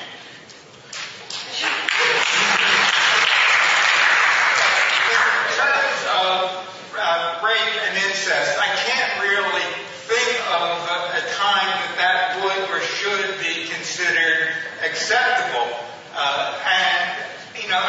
Perhaps we're hardwired for that. We've survived. There were probably humanoids prior to us that felt rape is okay and murder is okay. Well, for obvious reasons, their genes died out. So I think we're the product of better genes than existed a couple 100,000 years ago along these lines. And I think we're going generally in the right direction, despite subject of changing. They're constant and absolutely Okay, unchanging. wait. Well, He's had his chance. Well, as I say, there are just certain things that seem inherently wrong, and I can't prove that they're wrong. All I know is these things that I think are inherently wrong, I can look at justification in ancient books and see where they've been applied, including the Bible. And now we're reinterpreting some of these passages only because I think humans have evolved to learn what works best and what doesn't. So therefore, Christianity was once justified in North and South Carolina. Southern Baptists came about because they wanted to keep slavery as an issue. I think now we've learned, all of us, that that's wrong. But we need, I think, to look at what works best for humans, not what people 2,000 to 3,000 years ago wrote that worked best for them. And I think the Bible and other ancient texts were written by human beings without any inspiration elsewhere. Thank you. Yeah, the longer Dr. Silverman talks, the deeper he digs himself into this hole, it seems to me.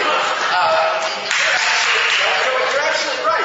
If his view of morality is correct as a product of evolution, then it's perfectly possible that certain things like murder, incest, rape, cruelty could somehow evolve under different conditions so that they would be morally acceptable. In fact, he thinks that maybe they once were. And it's meaningless to talk about the right direction of evolution on a naturalistic view. If you noticed his last answer that you gave, what it amounted to was saying, if it feels good, do it. Remember he said for the quote from Abraham Lincoln, whatever makes you feel good, then that's the right thing to do. If it feels good, do it. Well, that is free license for the racist, the pedophile, the child abuser, to do whatever that person wants. And that seems to me to be just morally unconscionable. We have got about 10 minutes left to our questions. If your question has been answered or kind of been answered, let's not ask it again just because you waited in line a really long time. So if you've got a unique or different question that has yet to be addressed by our debaters, that would be great. I apologize that we're probably not going to get to everybody's question, but let's make sure we get in as many unique questions as possible, and we're going here. Thank you. I had wanted to ask Dr. Craig, because he mentioned in the beginning and the ending of his program how important it was his personal experience of receiving religion, yes. Christianity. I was not born a baby atheist, and as many of my fellow so-called atheists, agnostics here, grew up in the church, spent an enormous amount of time, but the one thing I came away with, like a ton of bricks, was do unto others as they do unto you. And my question was sort of answered by you already, but if I may ask, the morality issue that you dwelled upon a lot, how in the eons and eons of time that you seem to acknowledge have existed since the Big Bang, how did that morality play itself out in any form without us? Without what? Without the humans as we know them now, that, so much of... Well, it would mean that moral values would have certain conditions to them. For example, if any children exist, it would be wrong to torture them. And that's true even if there are no children. Or if a human being exists, he or she should be treated as an end in himself and not as a means to an end.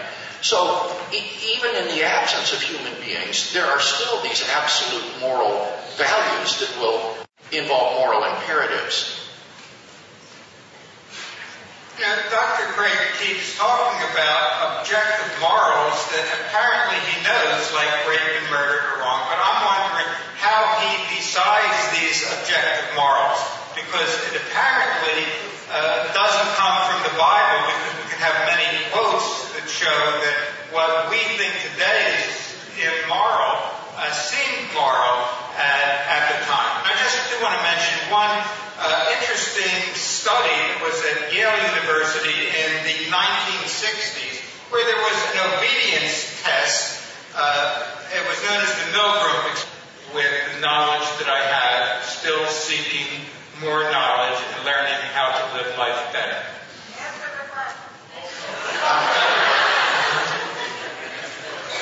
I think the atheistic mantra that there's no evidence for God just rings hollow after an hour's debate in which 6 arguments for God's existence have been presented with virtually no response to these arguments.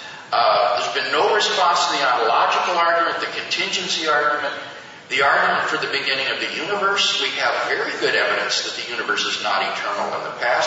The question, what caused God, is a nonsensical question because the premise is whatever begins to exist has a cause, not whatever exists has a cause. The atheist thinks that the universe didn't need to have a cause because it's always existed. It never came into being. But that's been undermined by modern cosmology. The moral argument, again, we've seen that without a transcendent foundation for moral values, we're just lost in relativism. So it seems to me that what Dr. Silverman ought to do tonight is he ought to become a Christian who doesn't believe in biblical inerrancy. That would be a perfectly consistent conclusion for him to draw as a result of tonight's debate, that God exists, that he's revealed himself in Christ, but he's not ready yet to believe in biblical inerrancy. And I would be thrilled if he would make a decision like that tonight, which is what I think the evidence is.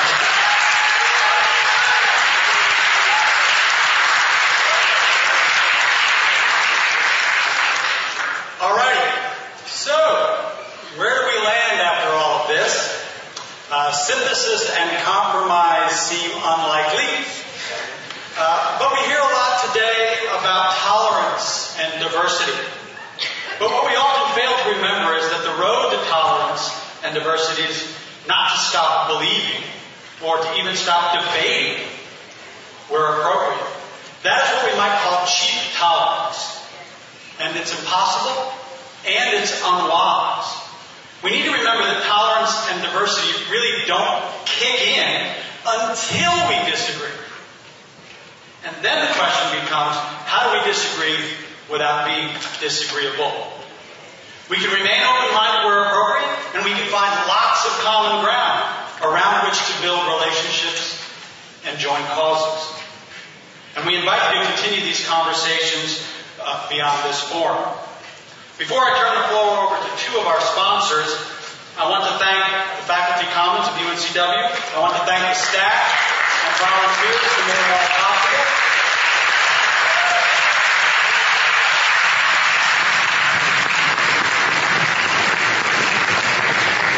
But I think our biggest round of applause tonight, except for our panelists, will be for Brady, our intrepid timekeeper.